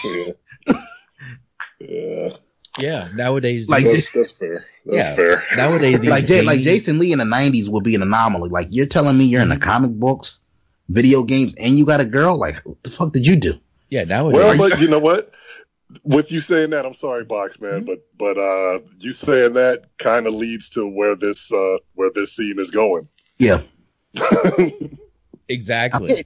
I'm getting good at the segue thing, ain't I? Yeah, I'm trying to. You set you up. It's like that fucking Call of Duty guy who dumped the like hottest weather girl in the world. Oh yeah, to play a tournament and lost. Man, yeah, that's a dude right there who just doesn't understand when he's got the good pussy. No. I wonder if he knows it now. I wonder if he instantly realized his mistake and said, "What the fuck have I done?" Yeah. And speaking of that, obviously Jason Lee, I mean, we've always been told the crazy chicks have the good pussy, so he's in the same boat over here. You know? So here, let's go ahead and play this breakup because, you know, he definitely regrets it in the end. Here we go. Breakfast come and go, Renee. Now Hartford, the Whale. Hey, they only beat Vancouver once, maybe twice in a lifetime. You hit the bathroom already? Don't worry, I didn't let your mother see me. Who's worried? Are you kidding me? I've never met a person who lives in as much fear of his mother as you do. I do not. So that's why I have to sneak in here after everyone's asleep at night and sneak out undetected in the morning. You want I should tell my mother what we do in here at night? What, that you play video games and I fall asleep unfulfilled? Go ahead, it beats the sneaking around shit. What can I say? She doesn't like you. You've never even introduced me to her. Yeah, because you're always in the goddamn bathroom, all right? What the hell do you do in there all the time? You really want to know? I asked, didn't I? I'm playing the role of the concerned guy. I cry. You cry. I cry. Any particular reason? Hey! I think about people that make decisions that affect our lives. The doctors who make advancements in curing diseases. The engineer that designs skyscrapers. The guy. By the way, when she's doing this, I don't know if you notice, but if you look up, there's a Comedy Central thing. So even they paid a little bit in this movie to get a little Comedy Central neon sign thing in the camera shot there. I never even noticed that. Yeah, right above her head, Comedy Central. The old logo with the kind of globes, Comedy Central. Yeah. Yep. Yeah. Right. Yep, right there above her head. And they show it real good when she finally jumps on the dresser. So Here we go. Guy that maps out a plane's flight path. The navigator.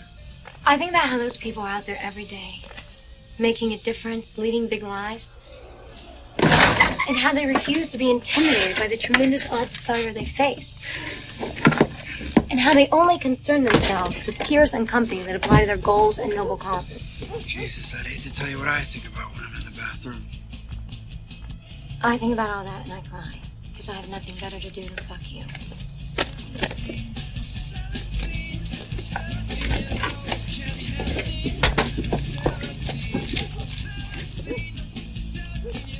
You're dumping me? So, as my point earlier, two guys dumped, go to the mall, and forget their troubles. But now TS, obviously, he goes over to Brody. I'm going to figure out a few clips to play from here, but we do see they are both dumped. And, I don't know, man. This is just one of those fucking movies. I literally could play every clip from every scene in this movie. Me and Anthony have talked, and this goes back to the third episode that we did, Goodfellas, where we talked about dialogue in movies. Yes. Yes. How a good dialogue can really suck you into a movie. This movie, every word they say is great, means something, ties into something, goes to another movie, or just definitely, wraps up this movie. Every word that Kevin Smith wrote was masterfully crafted. It really was. It really was almost, and I'm not comparing the two, but it's kind of Bronx Tale-ish. When in Bronx Tale, every word is said for a reason. Every question is answered. So this movie's almost the same. Every word in the movie, every comment either has a purpose or gets answered later, which I love about movies like this. Yeah, and that's the genius of Kevin Smith. Like, the polishedness of the movie comes from the fact that it's so unpolished. Like, because you look at a guy like Jason Mewes, you would not find a character like that in a casting call. He was literally one of Kevin Smith's buddy. Somebody said, "I think you're funny, so I'm going to put you on camera." You don't have to, don't learn how, just be yourself. Cause you just being you. Cause if you, obviously during this time period, he was in a dark place in terms of what he was doing, but sad to say, that's what added to the humor of the character. But as he kind of once he kind of got his life together and got clear headed, he said a lot of times he was like super nervous. Like, this not going to come out right. He was very self-conscious. Yeah. Kevin Smith had to just tell him, just be yourself, dude, because you're an entertaining cat. Just be yourself. Yeah. And that's where the comedy came from. Yeah. And there's the story Kevin Smith tells. I'm sure he tells it a ton of times. Kevin Smith loves telling every story 1,000 times, that Jason Mewes, when he went to do, I believe it was Dogma, because Kevin Smith had kind of fallen out with Jason Mewes because of his drug abuse problem. Heroin. Right. And I believe it was Dogma. It might have been Jay and Silent Bob Strike Back. But he brought him in and said, "I'll give you a chance." And he not only learned all of his lines. Oh, he learned everybody's.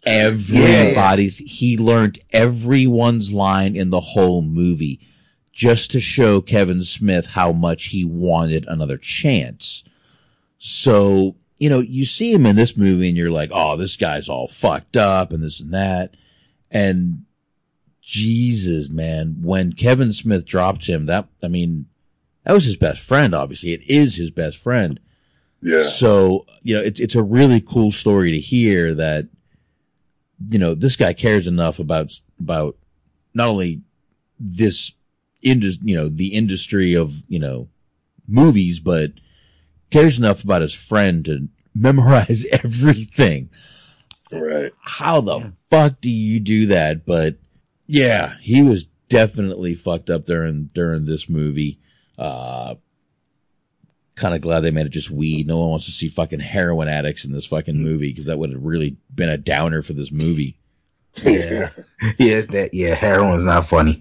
Yeah, he was in a bad place during Dogma. I think I remember hearing that because Dogma was filmed in Pittsburgh. I was living in Pittsburgh at the time, and when they were filming the movie, Jay hooked up with a chick while they were supposed to be filming. Like, he was missing, like, he would just disappear so he could go get high with this chick.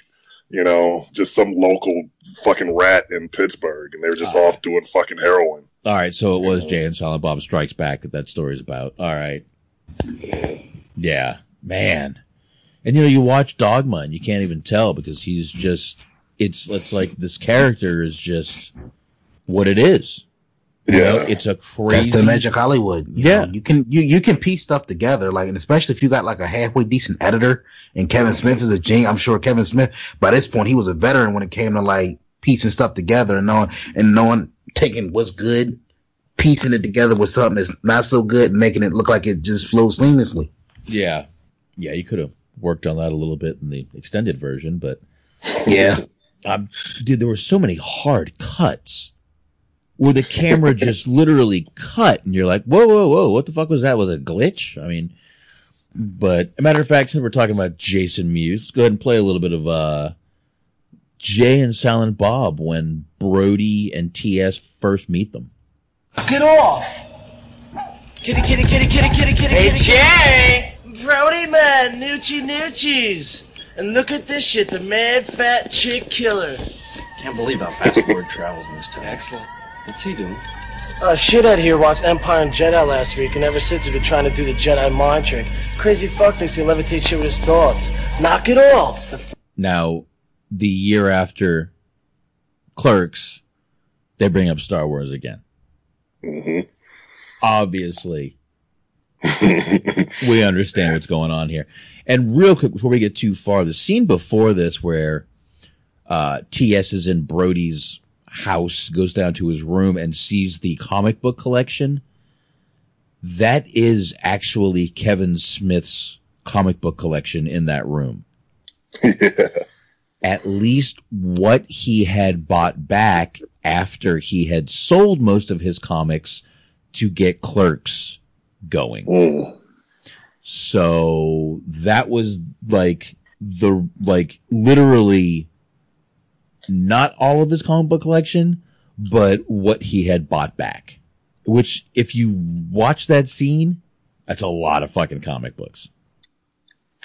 So he either bought back a lot of them or didn't get rid of as many as we thought, but just wanted to clear that up in before we got too far. Let's go back to a little bit of Snoochie Boochies.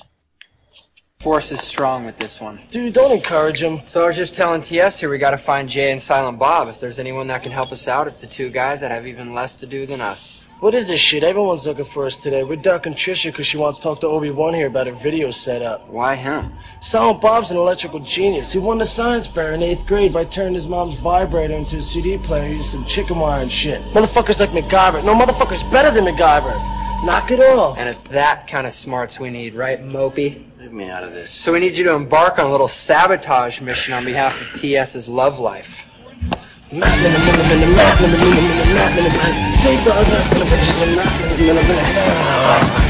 know about this game show thing they got going on here?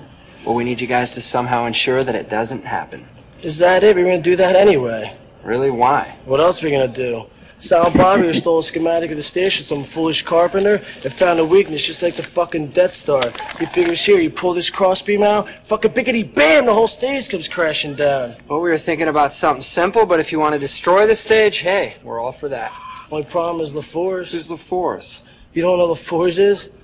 They don't know LaForce is. LaForce is only the most feared security guard in the business, man. 460 collars, all convicted. Ours even got 2 kills. Holy shit, I never thought I'd see the day when 2 such highly reputable mischief makers as yourselves douse their drawers at the sight of a mall security guard. Shit, bitch, we're gonna bust up that stage like a high school kegger. We're just gonna outwit LaForce X-Men style. Should I call you Logan, Weapon X? No, Wolverine, snickety, snoring. What he's doing is imitating Wolverine's berserker attack with his adamantium claws. All right.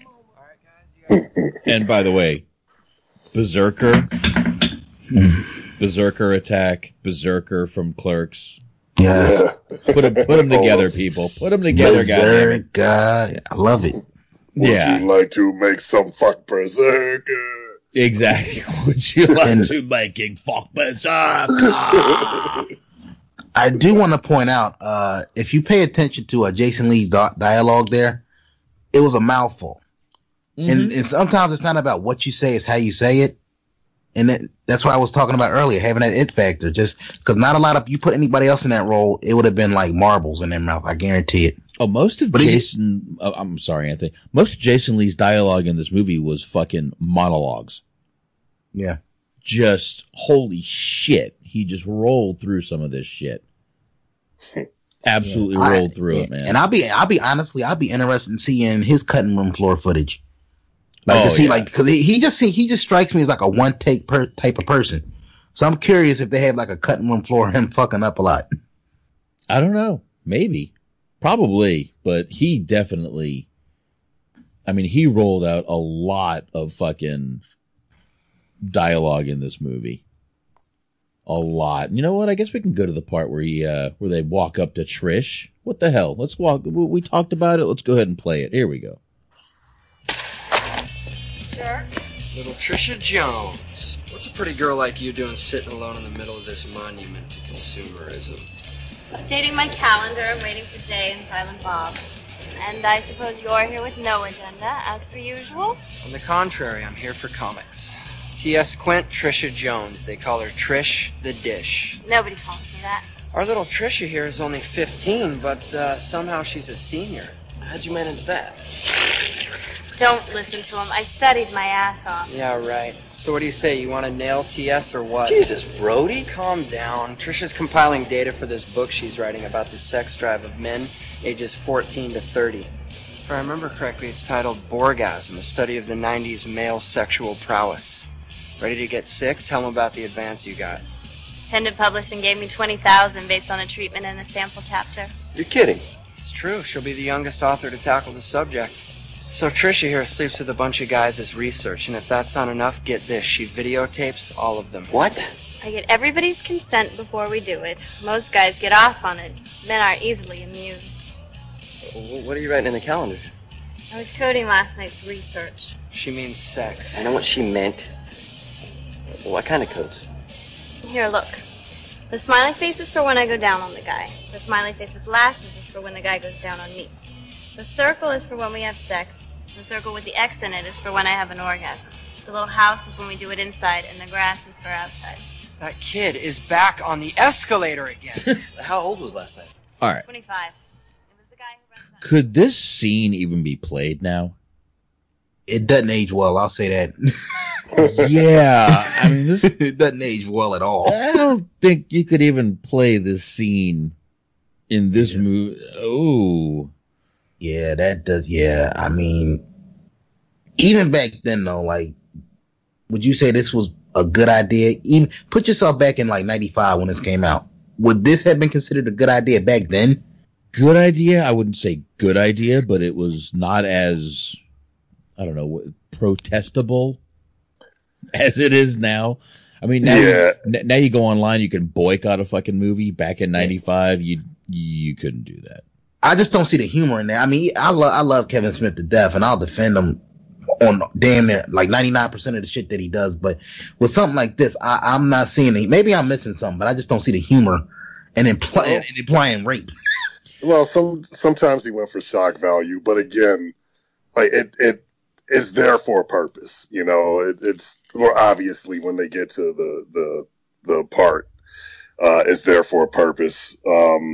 But yeah, I mean, at the time when it came out, the most that people did was cringe, like, oh, that's uncomfortable.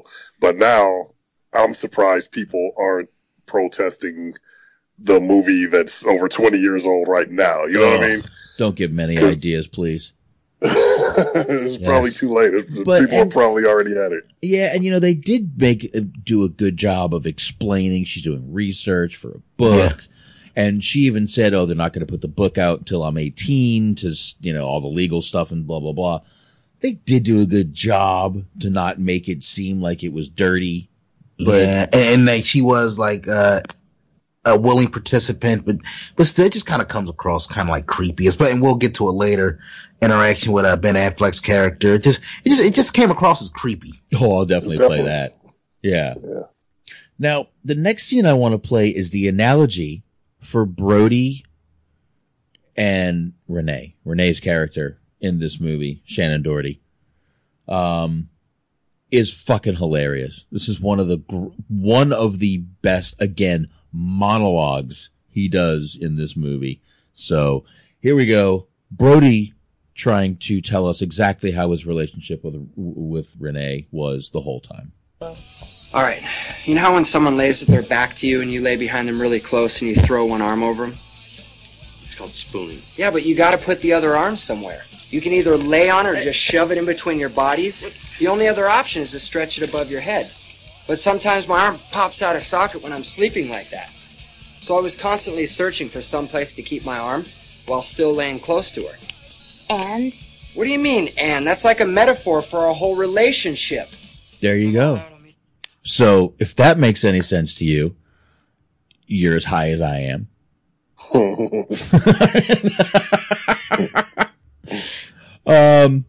And the next scene we get to is the scene where Brody takes his little cup, his little white Dixie cup that he keeps getting free Coke out of, and he goes to get that, and he meets Ben Affleck.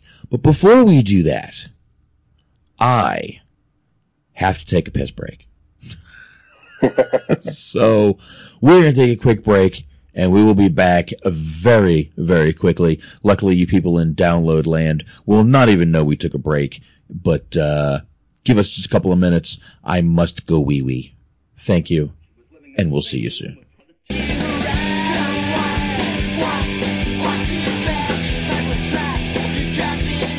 All right. Sorry about that, everybody. I couldn't wait. The beer was going through me at a rapid pace. But we are back, and we were, I believe we left off at the scene where Brody was taking his little Dixie cup and about to meet his nemesis, Ben Affleck. Shannon Hamilton. Shannon from Fashionable Mail. What a name for a fucking store. By the way, if you do watch the actual beginning of this movie, some of the names of these stores are horrible. Carpet Munchers. No, that was awesome, man. Like, come on. We were very, I mean, look, as much as I miss the 90s, we were very juvenile with our senses of humor. And I wish we still were. Yeah. Yes. Yes. Good times. Exactly. But on that note, somehow my mic got turned up really loud before. But let's go back to a little bit of this. Brody about to get his ass whooped by Ben Affleck, who sort of foreshadowed the O'Banion character a little bit here from Dazed and Confused. Here we go.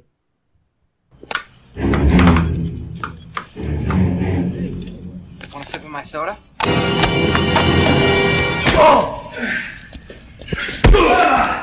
Smart ass ex-boyfriend. I got two things to tell you. One, I don't like you. I see you every week in this mall. I don't like shitless layabouts. You're one of these loser fucking mall rat kids. You don't come down here to work or shop. You hang out all day. Act like you fucking live here. Well, I have no respect for people with no shopping agenda. Is this what's known as motivated salesmanship? Oh! Renee told me to leave you alone, but she's fucking clueless.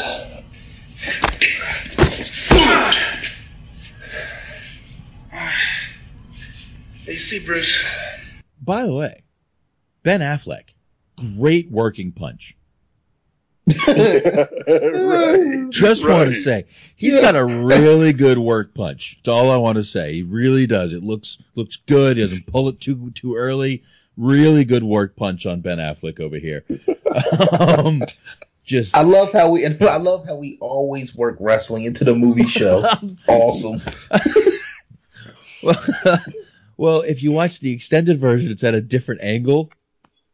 This scene, it's further back, so you can literally see the punches. You got a fucking good work punch, this guy. You could do some wrestling if you had to. Better than most of the people you report on Wednesday nights. Probably. I mean, fucking definitely. This guy, Ben Affleck, could do something. Yeah, so. I just feel like anybody that's ever been in a real fight understands the concept of how to throw a punch. Well, this guy's from Boston. He's been in a real fight, trust me. So let me ask you, real quick. You said Boston. You think he's from Southie?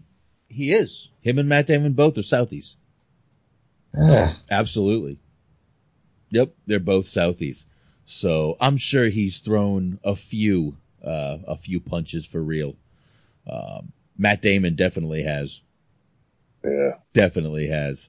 I'm sure he was the pretty boy no one liked back then when he was a kid. And I'm sure. But I mean, you can tell, even when you watch and it's funny, I've been actually watching I've been going through the whole Bourne series, Jason Bourne series. Uh-huh. And you can tell this is a guy who's thrown some real fists when he's in those movies. Definitely. But let's continue. Jason Lee getting his ass kicked by Ben Affleck, who, again, great working punch. Great working punch. I mean, Jerry Lawler type great working punch. I mean, comparable to Jerry Lawler. So let's go ahead. In a lot of ways, based on what we'll get to later with the 15-year-old. Oh shit! Oh, she's too old. She's too old for Lawler.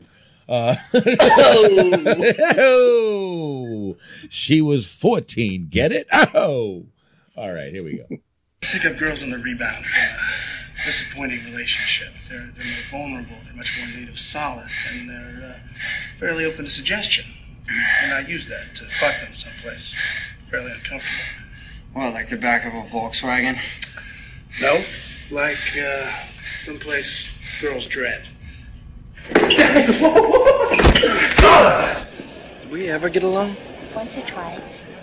All right, so there's that. He does get his ass kicked, and he blames it on the Easter Bunny.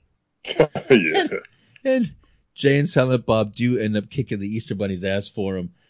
And that scene there's one little kid who's a little kid. He's got blonde hair, and the look of terror on his face makes that scene both amazing and heartbreaking at the same time. Well, think about this. How do you feel about this right now? That kid that you're talking about has to be about 30 now. Oh. Isn't that crazy to think about? That is pretty damn crazy to think about, man. That is really actually crazy to think about. And I guess the next scene from there I want to get into is the stink palm.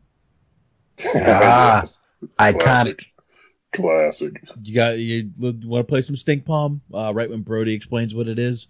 And the funny thing is, in this movie, in the extended version, we see why this new production guy that Brandy's dad has is new, because they call him new. Like I said, the extended version definitely answers a lot of questions, but it's really questions that don't need to be answered. Which is why the streamlined, let's call this the streamlined version, the original version, the streamlined version is so much better. The flow, the dialogue. Yeah. The extended version is just crowded. I'll look at it. Yeah, I'm sorry. Go ahead, Bob. No. I'm saying, is crowded? Is it crowded with dialogue? The extended version, I guess. I'm not sure how to put it, but it's like they over-explained some things, and they didn't need to explain some other things that they did in the extended version. But the streamlined version just is a better flow. Go ahead, Anthony. I'm sorry. No, I was just going to say, like, to your point earlier, you brought up Goodfellas, favorite movie. All right. So basically, Goodfellas is a movie. It was about almost 3 hours, 2.5 hours, but that script, the dialogue, the whole concept of the movie warranted 2 hours and 30, 40 minutes, whatever it was. With the content that we're dealing with here, this movie, the streamlined version is about 1 hour and 35 minutes. The extended version is like 2 hours, almost 2.5 hours. All due respect to Kevin Smith. It's like 2:05. Yeah. Yeah, but still, that's like an extra 25, 35 minutes that it doesn't need. Exactly. It's too much. That's what I'm saying. It's almost like it's overcrowded with dialogue. It got too cute. That's basically the best way I describe it. It got too cute. Yeah, I could go with that. Too cute, just too wordy. Too wordy. Yeah. Too much, too many questions. Like I said, some questions didn't need to be answered. I was glad like I said, the one question I was glad they answered was why was LaFleur with Trish at the end and kissing her on the head. That was an unexplained thing, which got explained. Like I said, he banged her as a distraction in the end.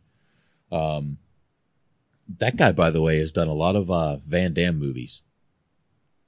He's been an extra in a lot of Jean-Claude Van Damme movies. I'm not sure. He must be friends with him.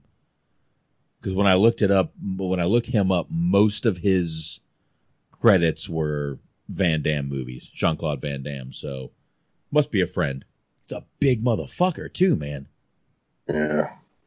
I mean, I don't know how old he was in this movie, but he definitely wasn't young. And in the extended version, he sits up. It's fucking jacked. With no shirt on, so he's a jack motherfucker. But I'm hiccuping. Let's go to the scene. Chocolate-covered pretzel. This is Roddy, Mr. Svenning's assistant. Mr. Svenning, I'd like to have a word with you. Where? These are melting. Copy that. By the stage. Tell him I'll be there in a minute. What do you think? I don't trust it. Well, maybe he's calmed down a little bit. We'll talk about it reasonably. Reasonably, schmeasonably, you should go over there and give him shit. Kidding, I'm trying to marry his daughter. All right, so you can't scream at him, but after all he's done to you, you should still kind of stick it to him. How do you propose I do that? You stink palm. Stink palm? You take your hand, you stick it in your ass, like this. You've been walking all day and you're all so nervous, so no doubt you'll be sweaty as hell. You should see yourself right now, a grown man with his hand down his pants. Yeah, I probably look like my old man. There, now you shake hands with the guy. Hey, Mr. Svenning, how have you been? What's the point? You know how long it takes for that smell to come off? Scrub all you like, it'll stick around for at least 2 days. How does he explain it to his colleagues and family? They'll think he doesn't know how to wipe his ass properly. Meanwhile, you yourself are left with a hand that smells like shit. Small price to pay for the smiting of one's enemies. I think I'll pass. Look, do me a favor. Stay here while I go talk to him. All right. So, obviously he talks to him, and Brody stink palms him anyway, which is one of the most disgusting scenes I've ever watched in my life. Yeah. When they do the close-up of him licking his fingers, it's, talk about, I don't need HD at that moment. That's all I'm saying. It was well played, though. It served its purpose. Made you sick. Yeah, it was, and they get booted the fuck out of there. But yeah, another, oh God, I just got to I'm at the close up. Jesus. It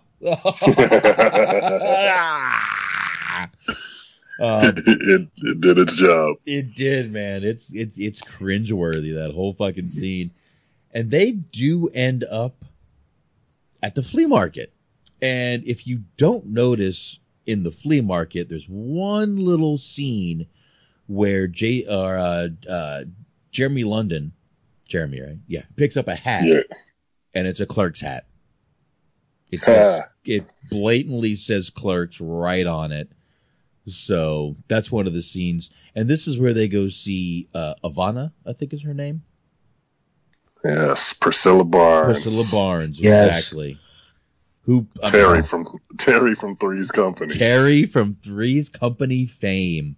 Yes. The unenviable task of having to replace Suzanne Summers. Mm-hmm. Had a brain fart there, but yeah. Yep, she did, and man, whoever thought we'd just see her just strip off her fucking top and we get to see her boobs too. For a while, she's playing with them and throwing them around and jiggling them, and she has 3 nipples, which we find out one of them is a gummy nipple. A cherry gummy nipple, by the way. Cherry. She says it's cherry. But, man, I'll tell you though, for an older woman, she's got to be in her 50s in this movie, would you say? Late 40s, maybe? Probably, yeah. I wouldn't even say mid-40s because this wasn't too far removed from the original run of Three's Company. So, yeah, I'll probably say mid-40s because she was young. People forget she was young. She was young. She came in towards the end of Three's Company, the last season or two, I guess.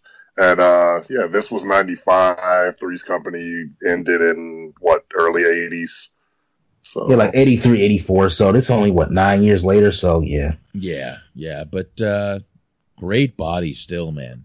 I mean, flat stomach and Jesus, the boobs still that perky, and they don't look like they've been worked on. Yeah, I mean, they're not huge, which is a good thing, but wow. Yeah, wow. And here's where we find out that it's Cherry, by the way. She rips off that third nipple. And this is the scene that I've been talking about a few times where they're just walking through the parking lot, him and Brody, and just kind of arguing back and forth. And again, in the streamlined one, the one guy says something to him about breaking up with Brandy, and he punches him. In the extended one, they talk about the fucking news again because he was on the news for almost shooting the governor. But here we go. We'll play a little bit of this because this is another great scene. Here we go. Whoa. You're gonna what? I'm gonna get on our father's game show. Are you kidding me? Last time we... Oh, this is where they come back from the mall with a bunch of epiphanies on what to do. T.S. is explaining it. Here we go. Here's Finning had dope planted on us. What do you think he's gonna do this time? He can't touch us once the thing starts. It's a live feed. He can't risk losing face in front of the network execs. I'm telling you, man, it can't happen. I'm gonna make it happen. Understanding is reached only after confrontation. That's what Miss Ivana said, right? So Brandy will respond to confrontation. Hey, aren't you the guy that broke up with Brandy Svenning? What the hell's your problem anyway? You're supposed to be the impetuous one here, not me. Why are you fighting me on this? I'm being rational. Oh, you're being scared. You're scared that you might want to follow my lead and win Renee back. Renee who? Oh, whatever. Look, just do me a favor. Meet me by the stage once the show starts. I'm gonna need your help. Hey, where are you going? Shopping. What the hell am I supposed to do? Just completely out of character, clocks that fucking guy. And I like how he just went about his business still talking like he didn't just knock somebody the fuck out. No, he didn't miss a beat. It was like, whoosh. And by the way, I fucking told you. It was like, oh my God. It was just definitely one of the greater parts of the fucking movie. And like I said, I don't understand why the extended version had to change that shit, man. It's just, they literally took like their core audience and changed it. Anthony, whatever you did just got really echoey and loud. I don't know what happened with that. That's why I didn't talk during that whole spiel there. Do I sound better now? Still a little tinny, but don't worry about it. We'll get through it. We don't have that much longer anyway. But yeah, like I said, they're back at the mall, and this might play a little bit more of this because it's the Snoochie Boochie Noochies. So hold on, that's when he goes and gives the guys weed. Now, I did say we were going to play the Stan Lee thing, and I will go back right now and get to that because that's right here, because that's one of the things he set up, and here we go. You looking at that couple inside? Actually, I was just looking at this little pink number over here. Oh, yeah, that's kind of nice. They look happy, don't they? What, the bras? No, the couple. They look happy. I guess, as far as couples go. You know, it reminds me of an issue of Spider-Man I did when Peter Parker and Gwen Stacy went lingerie shopping. Of course, the Green Goblin showed up, and he pumpkin bombed the hell out of the place. But aside from that, it's pretty much the same thing. Oh, my God. Holy shit! Aren't you? Oh, Stanley. Hi. What's up, boys? You guys on this show? That's the rumor. Man, between hoping to win, the crowd out there, and being on TV, I'd be scared as hell if I were used to. Yeah? Sure, man. What if you fuck up? Your friends or family watching? I'd be pissed scared I'd get a boner or fucking fart or something. You got a point, man. This is live. Anything can happen. Shut the fuck up, man. You're making me nervous. There's only one thing that could take off that edge. Make you feel relaxed as hell. Make you forget how many people are staring at you here and on TV. And what's that? Snoochie Boochie Noochies. The Fantastic Four, Reed Richards. Can his whole body stretch? I mean, every part, like his... I know what you mean. We never really tackled stuff like that in the old days. I mean, what with the comic book code and all. I can't believe I'm standing here talking to you. You're responsible for the greats. Let's do the list. Spider-Man. Guilty. The Incredible Hulk. Afraid so. Oh, man, this is so cool. The X-Men. Now that you mention it. Shit, man, you are a god. Hey, look at that couple. Boy, they sure seem to be in love, huh? What's with that? That's the second time you've commented on couples in love. Well, I like that sort of thing. Tell me, do you have a girlfriend, Brody? Had one. We just broke up. The Thing. Is this dork made of orange rock like the rest of his body? It's a superhero secret. Tell me, Brody, why did you and your girlfriend break up? She was a pain in the ass. She wanted me to be this typical boyfriend guy. Said I was too into my own world, comics and all. Yeah, I can relate. There was a time when it was all about comics for me. I had a girl probably the same as yours. She always complained that I spent too much time with my own comics. And eventually we broke up. See, what did she know? Here you are now, a legend in the field. Probably had a slew of women since her, am I right? Oh, lots of women. Jagger and me, we had a running contest to see who had the most. Matter of fact, last time I looked, I was way ahead. Damn, that's hot! But I never forgot that girl. Well, did you ever get back together with her? One day I found out she got married. I had blown it. I had missed my window. No way. Well, what'd you do? I went on with my life. I created some special new superheroes. They were characters that reflected my own heartbreak and my own regrets. How so? Dr. Doom wears body armor to conceal his own mangled form, right? Yeah. Okay. That was me beneath the armor. The Hulk. A normal guy 1 minute, a rage of emotions the next. Just like me when I thought about what I'd given up. So you created each character as a way to deal with your one big regret. Yeah, the girl that got away. Look, do yourself a favor, Brody. Don't wait. Because all the money, all the women, even all the comic books in the world, they can't substitute for that one person. I don't know, all the comics in the world? Trust me, true believer. Well, good talking to you. Keep up all the good work. You keep reading them. I'll keep writing them. Hey, Stan. Yeah. She really meant that much to you? Brody, I'd give it all up. All of it. For just one more day with her. Take care.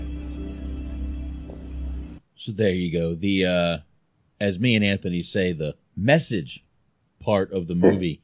Message. There you go. Message. Complete with the music. There you go. Too. But real quick, let's just I'm just gonna tie this scene up real quick, and then we'll get into it real quick with the fact that we know it's a setup when TS talks to him here. Here we go. Hi. Hey, I think he bought it. Yeah? What kind of story did you give him? Oh, it was the Vulture soliloquy, from the Spider-Man anniversary issue. Love, be a vulture tonight. Yeah. Well, I can't thank you enough, myself. Oh, forget it. But, I think you ought to get him some help. He seems to be really hung up on superhero sex organs. But you'll outgrow it. Yeah. Okay. All right. That was the part I wanted to play from there. But, yeah, that was the message part of the movie.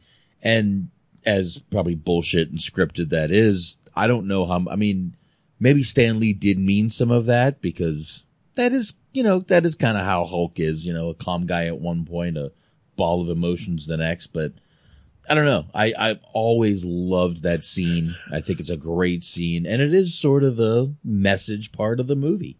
Go ahead, guys. Well, yeah.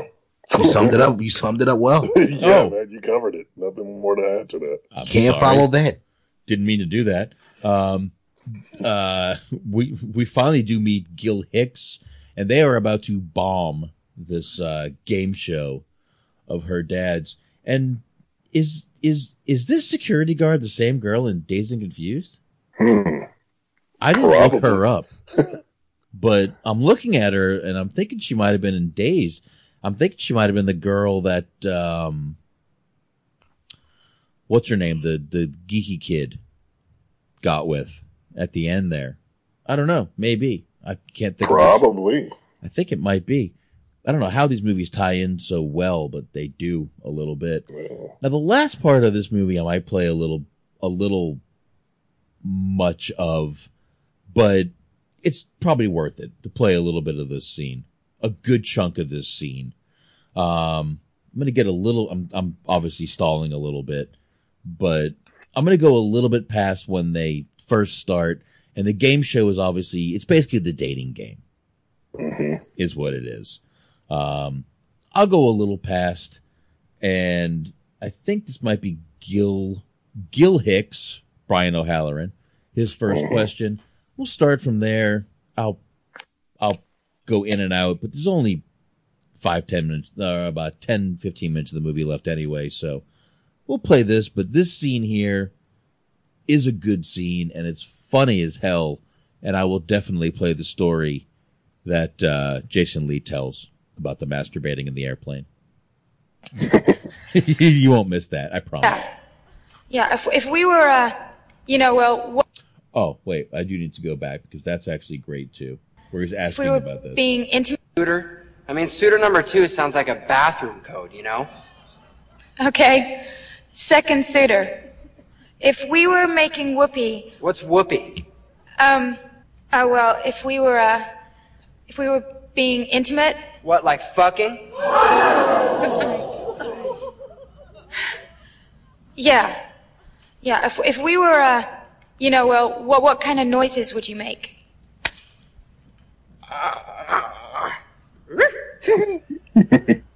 No, I think that's kind of personal. I don't think I should answer that. Okay. Suitor number 3. What would our first date be like? Well, first I'd take you shopping to the stores you'd want to shop in. And then we'd do a little lunch, probably at the Cheese House, followed by some golfing. And then at night, we'd take in an opera, probably Die Fledermaus. And then I'd follow it all up with a drive to a secluded beach where I'd pop on the radio and then we could slow dance till the sun came up. That was the biggest load of crap I've ever heard. I mean, look at you. You're the kind of guy that would beg for sex. And I should know. We can smell our own.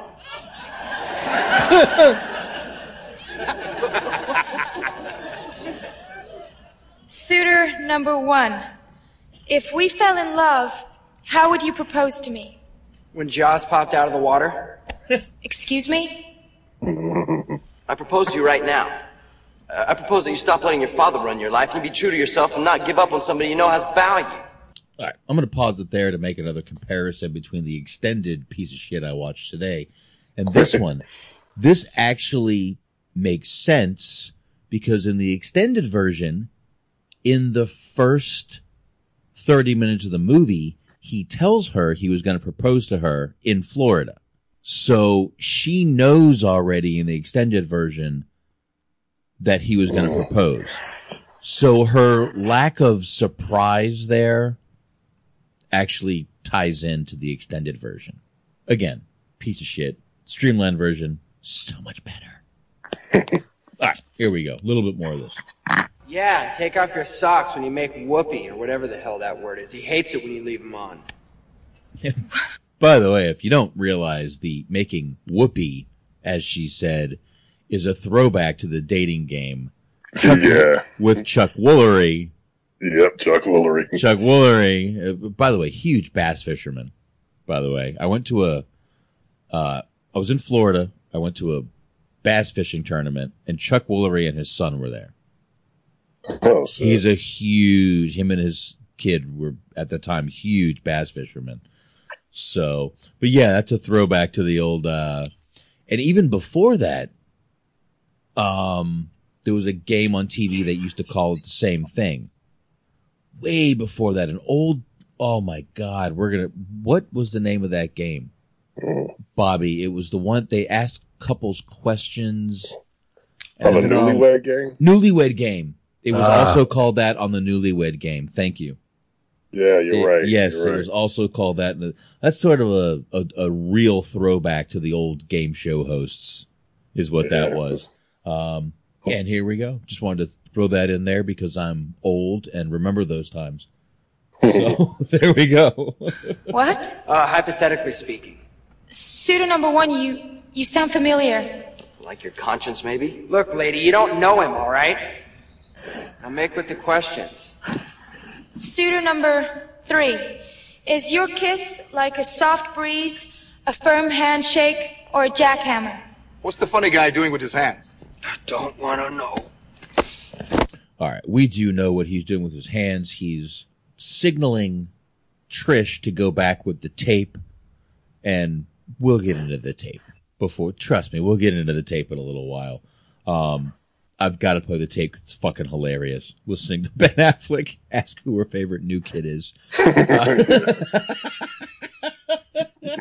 So we'll get into that. We'll play a little bit more of this scene, and then we'll go into that. What the fuck is going on up there? Definitely a jackhammer. I'm in there with some pressure, and when I'm done, you're not the same as before. You're changed. Where do you come up with this shit? That is the cheesiest response to an honest question I've ever heard. I saw you kiss, and it wasn't anything like that. Suitor number 2, you have to wait until you're addressed before you respond. Richard Dawson, just go back to your podium until it's time to play the feud, all right? Who the hell did you see me kiss? Some dude backstage. And for you young guys, Richard Dawson was the original host of the Family Feud. Yeah. And he was very creepy. He would kiss every girl, no matter how old they were. Yeah, that was his thing. Yeah. It was but women loved him for it. Yeah, it was a little creepy. He would kiss the little girls. He would kiss. It was a little creepy. No way in hell he could get away with that now. No. Of course, he's dead. Well. Yeah. And there is a mention that's one good reason, Anthony. There's another talk show, another game show host that gets mentioned a little bit later. I may play it. I don't know. We'll see where we go. I probably will. I don't know who he was, but he seemed unimpressed. I didn't kiss any guy backstage, I swear. I'm not gay. Hey, Suitorette, this guy's a homophobe. You heard how repulsed he sounded. Is this the kind of guy you want to spend a vacation with, this hate monger? Okay, foreshadowing. This is how people label people today. You say something, they twist your words, and you're labeled. This is exactly how it goes today. Kevin Smith is he a fucking time traveler? He might be. I don't know. Let's make that conspiracy right now. Kevin Smith might be a time traveler because he knew. He did. So, let's keep playing, Gil trying to, talk himself out of this hole here. I don't hate gay people. So you love them? Yes! I mean, no! Textbook closet case self-loather. Can't be comfortable with his own sexuality. Yeah, that didn't work. Freddie told me to give this to you. Are you watching this shit, man? It's fucked up. I don't think I want to be here when that tape does what I think it's going to do. Miss Suitorette, how about you answer a question for me? I don't think that's... How strong are your convictions? What are you talking about? Well, how easily do you quit? I mean, say you wind up with one of us. Hopefully not Rush Limbaugh over here. Oh, now, I'm not like Rush Limbaugh. Oh, why not? Because he's fat? Now you got something against fat people, too? See? Time traveler. Snoochie boochies! Are you ready? All right. Gets the tape down there. There's some Yoda shit that goes on later, but we don't need to get into all that shit. You guys know the fucking movie. You love the movie. Here we go. I don't know if I can even continue. He's a fattest, and I'm feeling some type of way right now. Excuse me. Dude, Anthony got triggered. It was amazing. I don't know what the fuck happened. Fucking fattest. Got fat shame from the 90s. He got triggered. I heard him snoring. I don't know what. And you know what hurts the most? I got fat shamed by a dude with a fucking mullet. I don't care if it's fake, but I don't know, man. A really sweet mullet, though. That was a great mullet that fucking Gil had there, dude. Old Gil had a sweet mullet, dude. Dude. I'm from my main growing years were from Florida and Texas. You know how many mullets I've seen? I don't know, man. Yeah, you know, since we're on mullets real quick, I gotta say, I don't think Kevin Nash gets enough love for his sweet, slick back mullet from the 90s. Oh, it was pretty sweet. Yeah, dude, there were so many 90s mullets. Mullets were, dude, so many. Dude, Shawn Michaels had a mullet for years. He did. Rest in peace, but I think Mike Awesome was the last. No, I'm sorry. It was Eddie. It would have been Eddie Guerrero. Eddie Guerrero kept it going too for a while. Guerrero had the mullet going. But his was kind of weird though. Like, you know, cause he kind of had like the fade on the side. His was kind of weird looking.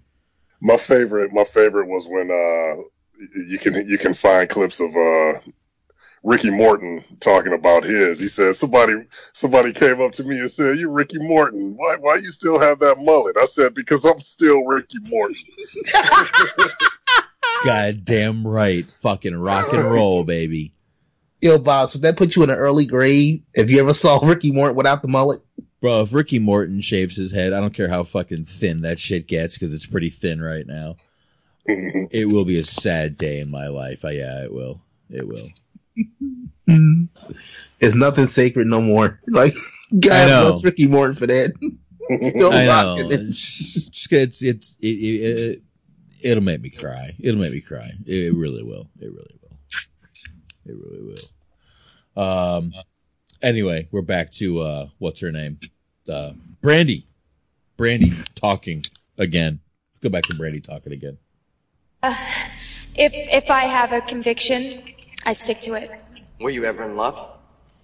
Yes, as a matter of fact. Oh, really? And what happened to your boyfriend? Well, we broke up. Why? It just didn't work out. I mean, were you unhappy? Sometimes. Why? T.S.? Hey, what about the rest of us? Why don't you ask me a question? Suitor number 2. What about me? Gil, All just shut the They're fuck busted. up. Gil ain't doing no more. But, man, obviously Brody is the fucking star of this show. But, we go through this a little more. I'm going to get a little more into it. Obviously, they're busted. She knows who they are. And after this, though, we obviously need to take care of Ben Affleck's fucking bitch ass, right? Yes. Yeah, we got to do that. And we're going to go ahead and do that because, God damn it, he's a dick. And by the way, I think I am going to play this where he mentions the next game show host. Let's go. Florida for a week of theme parks, beaches, and a lot more from the look of it. Well, I guess that about wraps it up for... Not just yet, Pat Sajak. There you go. All right? You, all right. I believe you have something that belongs to me. Yeah, what's that? Not you, asshole. The girl. You have my heart. Before this, though, I did say I was going to play the masturbation story. Oh, yeah. And I did not yet. So I do need to go back and find that real quick. So while you're looking at overall, like, the trouble that TS had to go through with Brandy, would you say that she was worth it on a scale of 1 to 10? Probably. I would say so. She's pretty hot. A little daddy's girl, but probably worth it. All right. I'm close enough to the story where I can go ahead and play it, I think. Let me see. Okay. Number 2. What about me? Gil, just shut the fuck up. I am. Second suitor, would you ever make whoopee in public? Here we go. Already did once today. But my cousin Walter jerked off in public once. True story. He was on a plane to New Mexico when all of a sudden the hydraulics went. The plane started spinning around, going out of control, so he decides it's all over and whips it out and starts beating it right there. So all the other passengers take a cue from him and they start whipping it out and beating like mad. So all the passengers are beating off, plummeting to their certain doom, when all of a sudden the hydraulics kick back in and the plane rights itself. It lands safely, and everyone puts their pieces or whatever, away and deboard. Nobody mentions the phenomenon to anyone else. Well, did he come or what?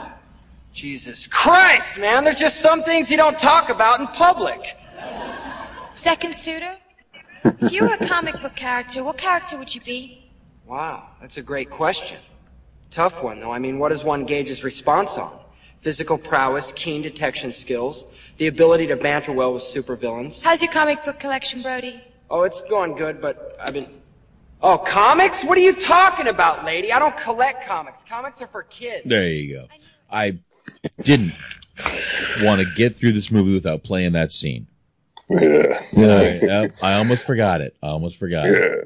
Now, what ties him in with Randall is that both Brody and Randall from Clerks tell similar stories about their cousin Walter. Yes.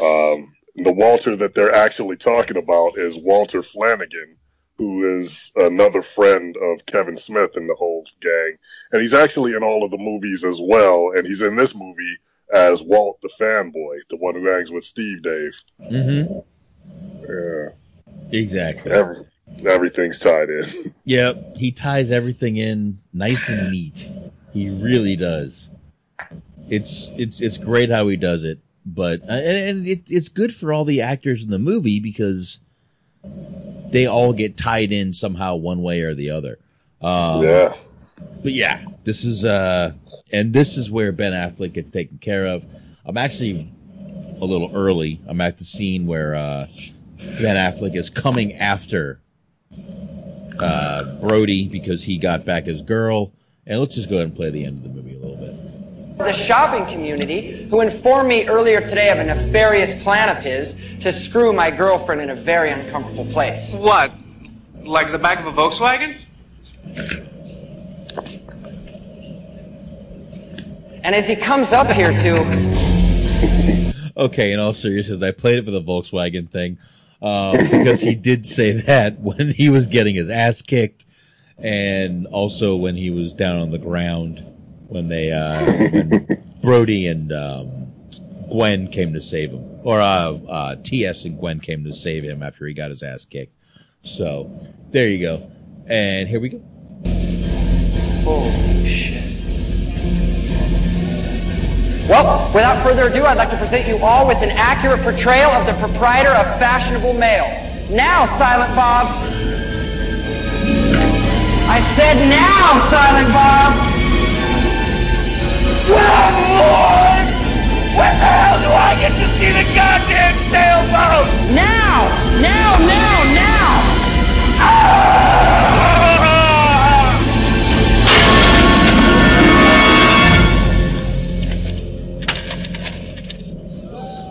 Who's your favorite new kid? Call me Joey. Yes, don't make me get loose. I think that's it. Yeah, call me Donnie. Come on. Yeah, please don't go. God damn, this is one wacky game show. Hey, that girl's only 15. 15? That she was 36. Come on, guys. Tell me you wouldn't have bothered her. Call me your favorite new kid.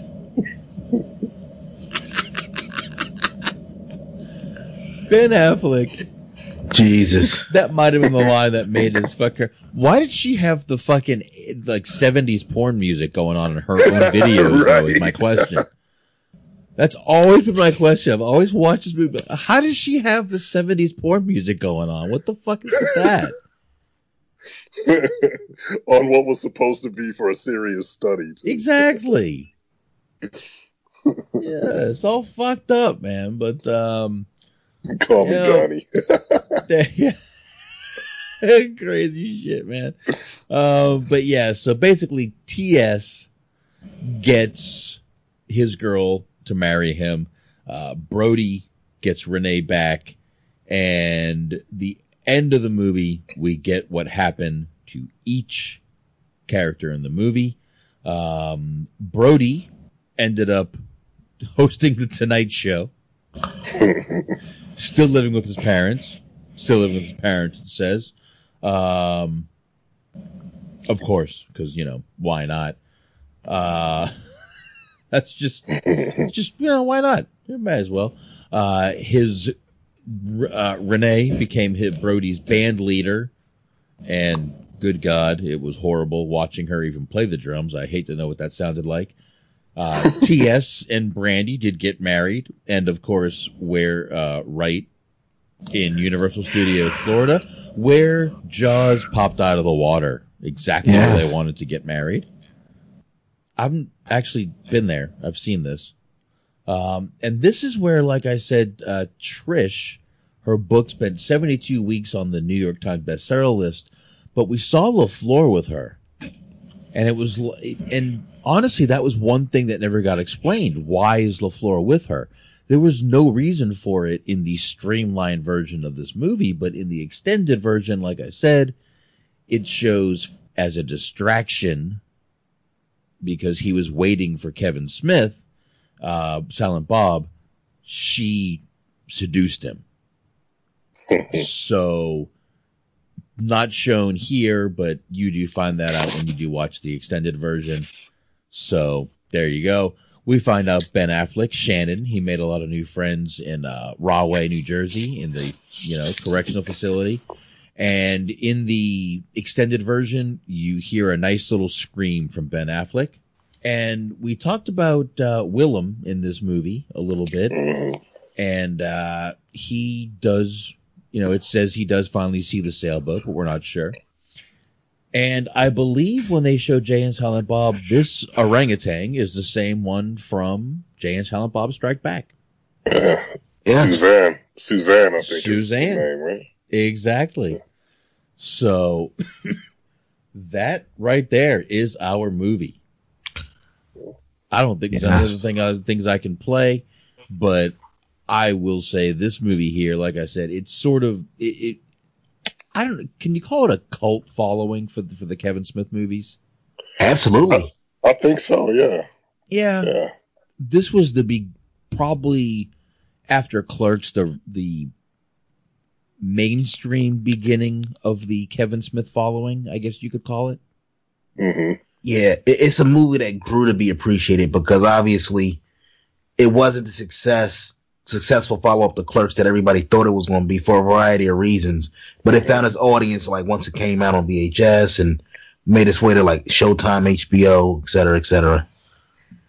And especially once the rest of the movies started coming out and just among collectors like ourselves and just fans of Kevin Smith's works as a whole, Right. You can't have the collection without Mallrats. No, you can't. I mean, it was you can't say it was the beginning of Kevin Smith's kind of career, but it was the beginning of his mainstream career. Clerks, I really have a feeling a lot of people didn't find Clerks until after Mallrats came out. I really do. Because Clerks was sort of his mainstream movie. Or, I'm sorry, Mallrats was the mainstream movie. Clerks was kind of that low budget indie film and people didn't really, I think after Mallrats, people found Clerks.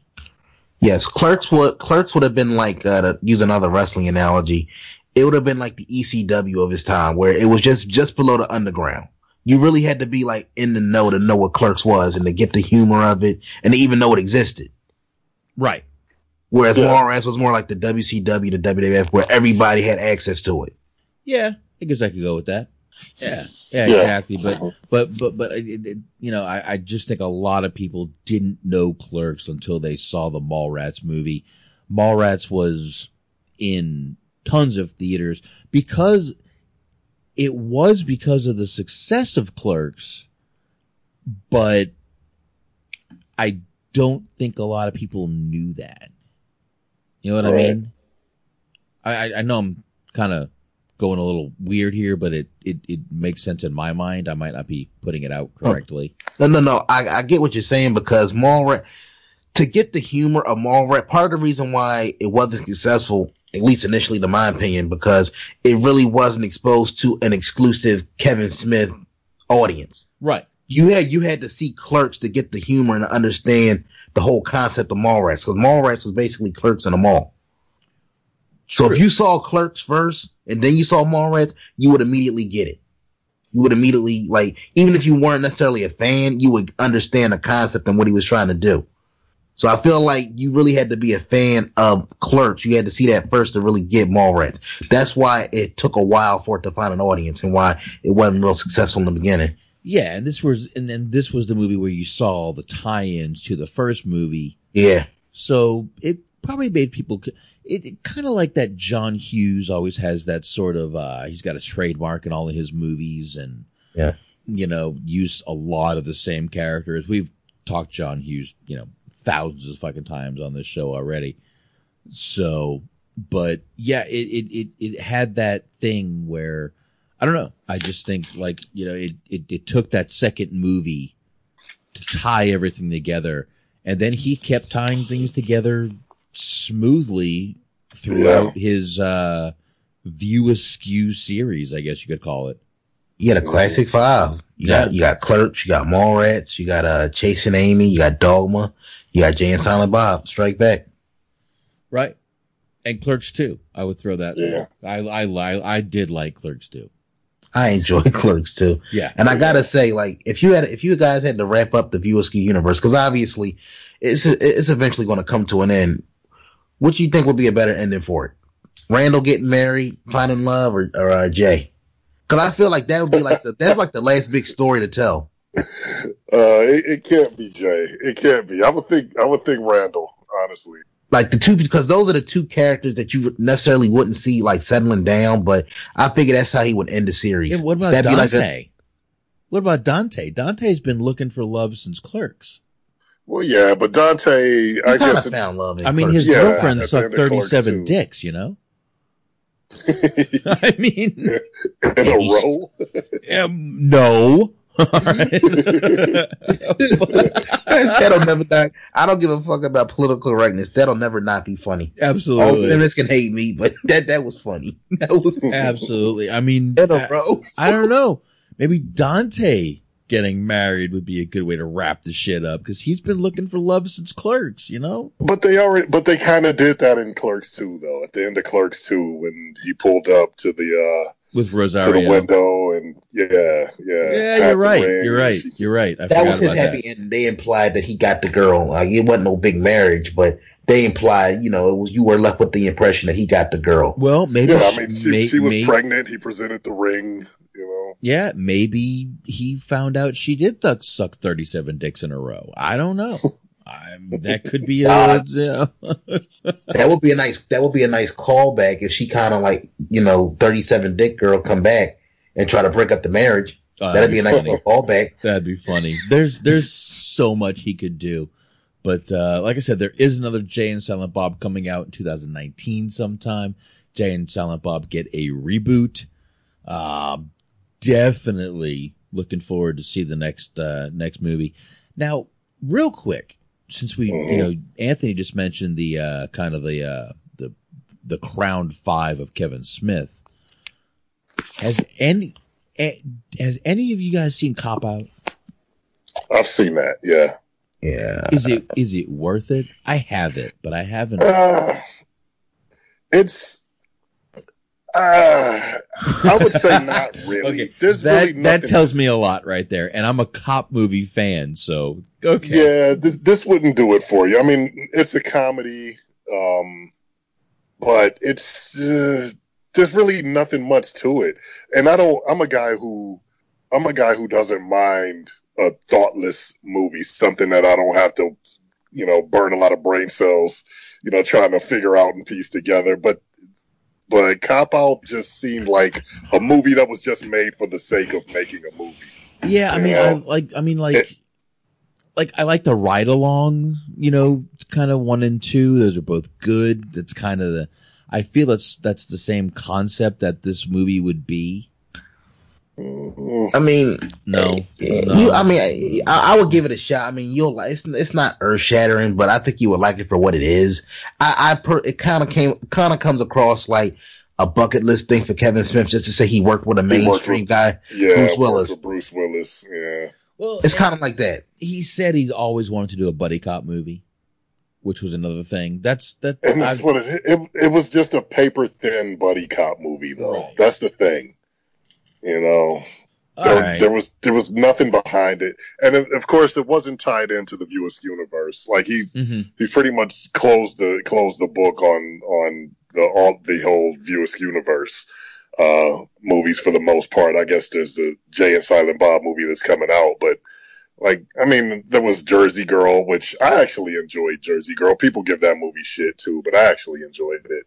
I don't know, man.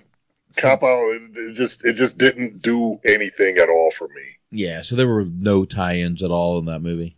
No, none whatsoever. None whatsoever. Maybe I'll check it out. Maybe I won't. I don't know. I have it. You got lazy, but you basically got and look, I love Bruce Willis, but this was like lazy Bruce Willis. You can always tell when Bruce Willis is filling the script and when he ain't.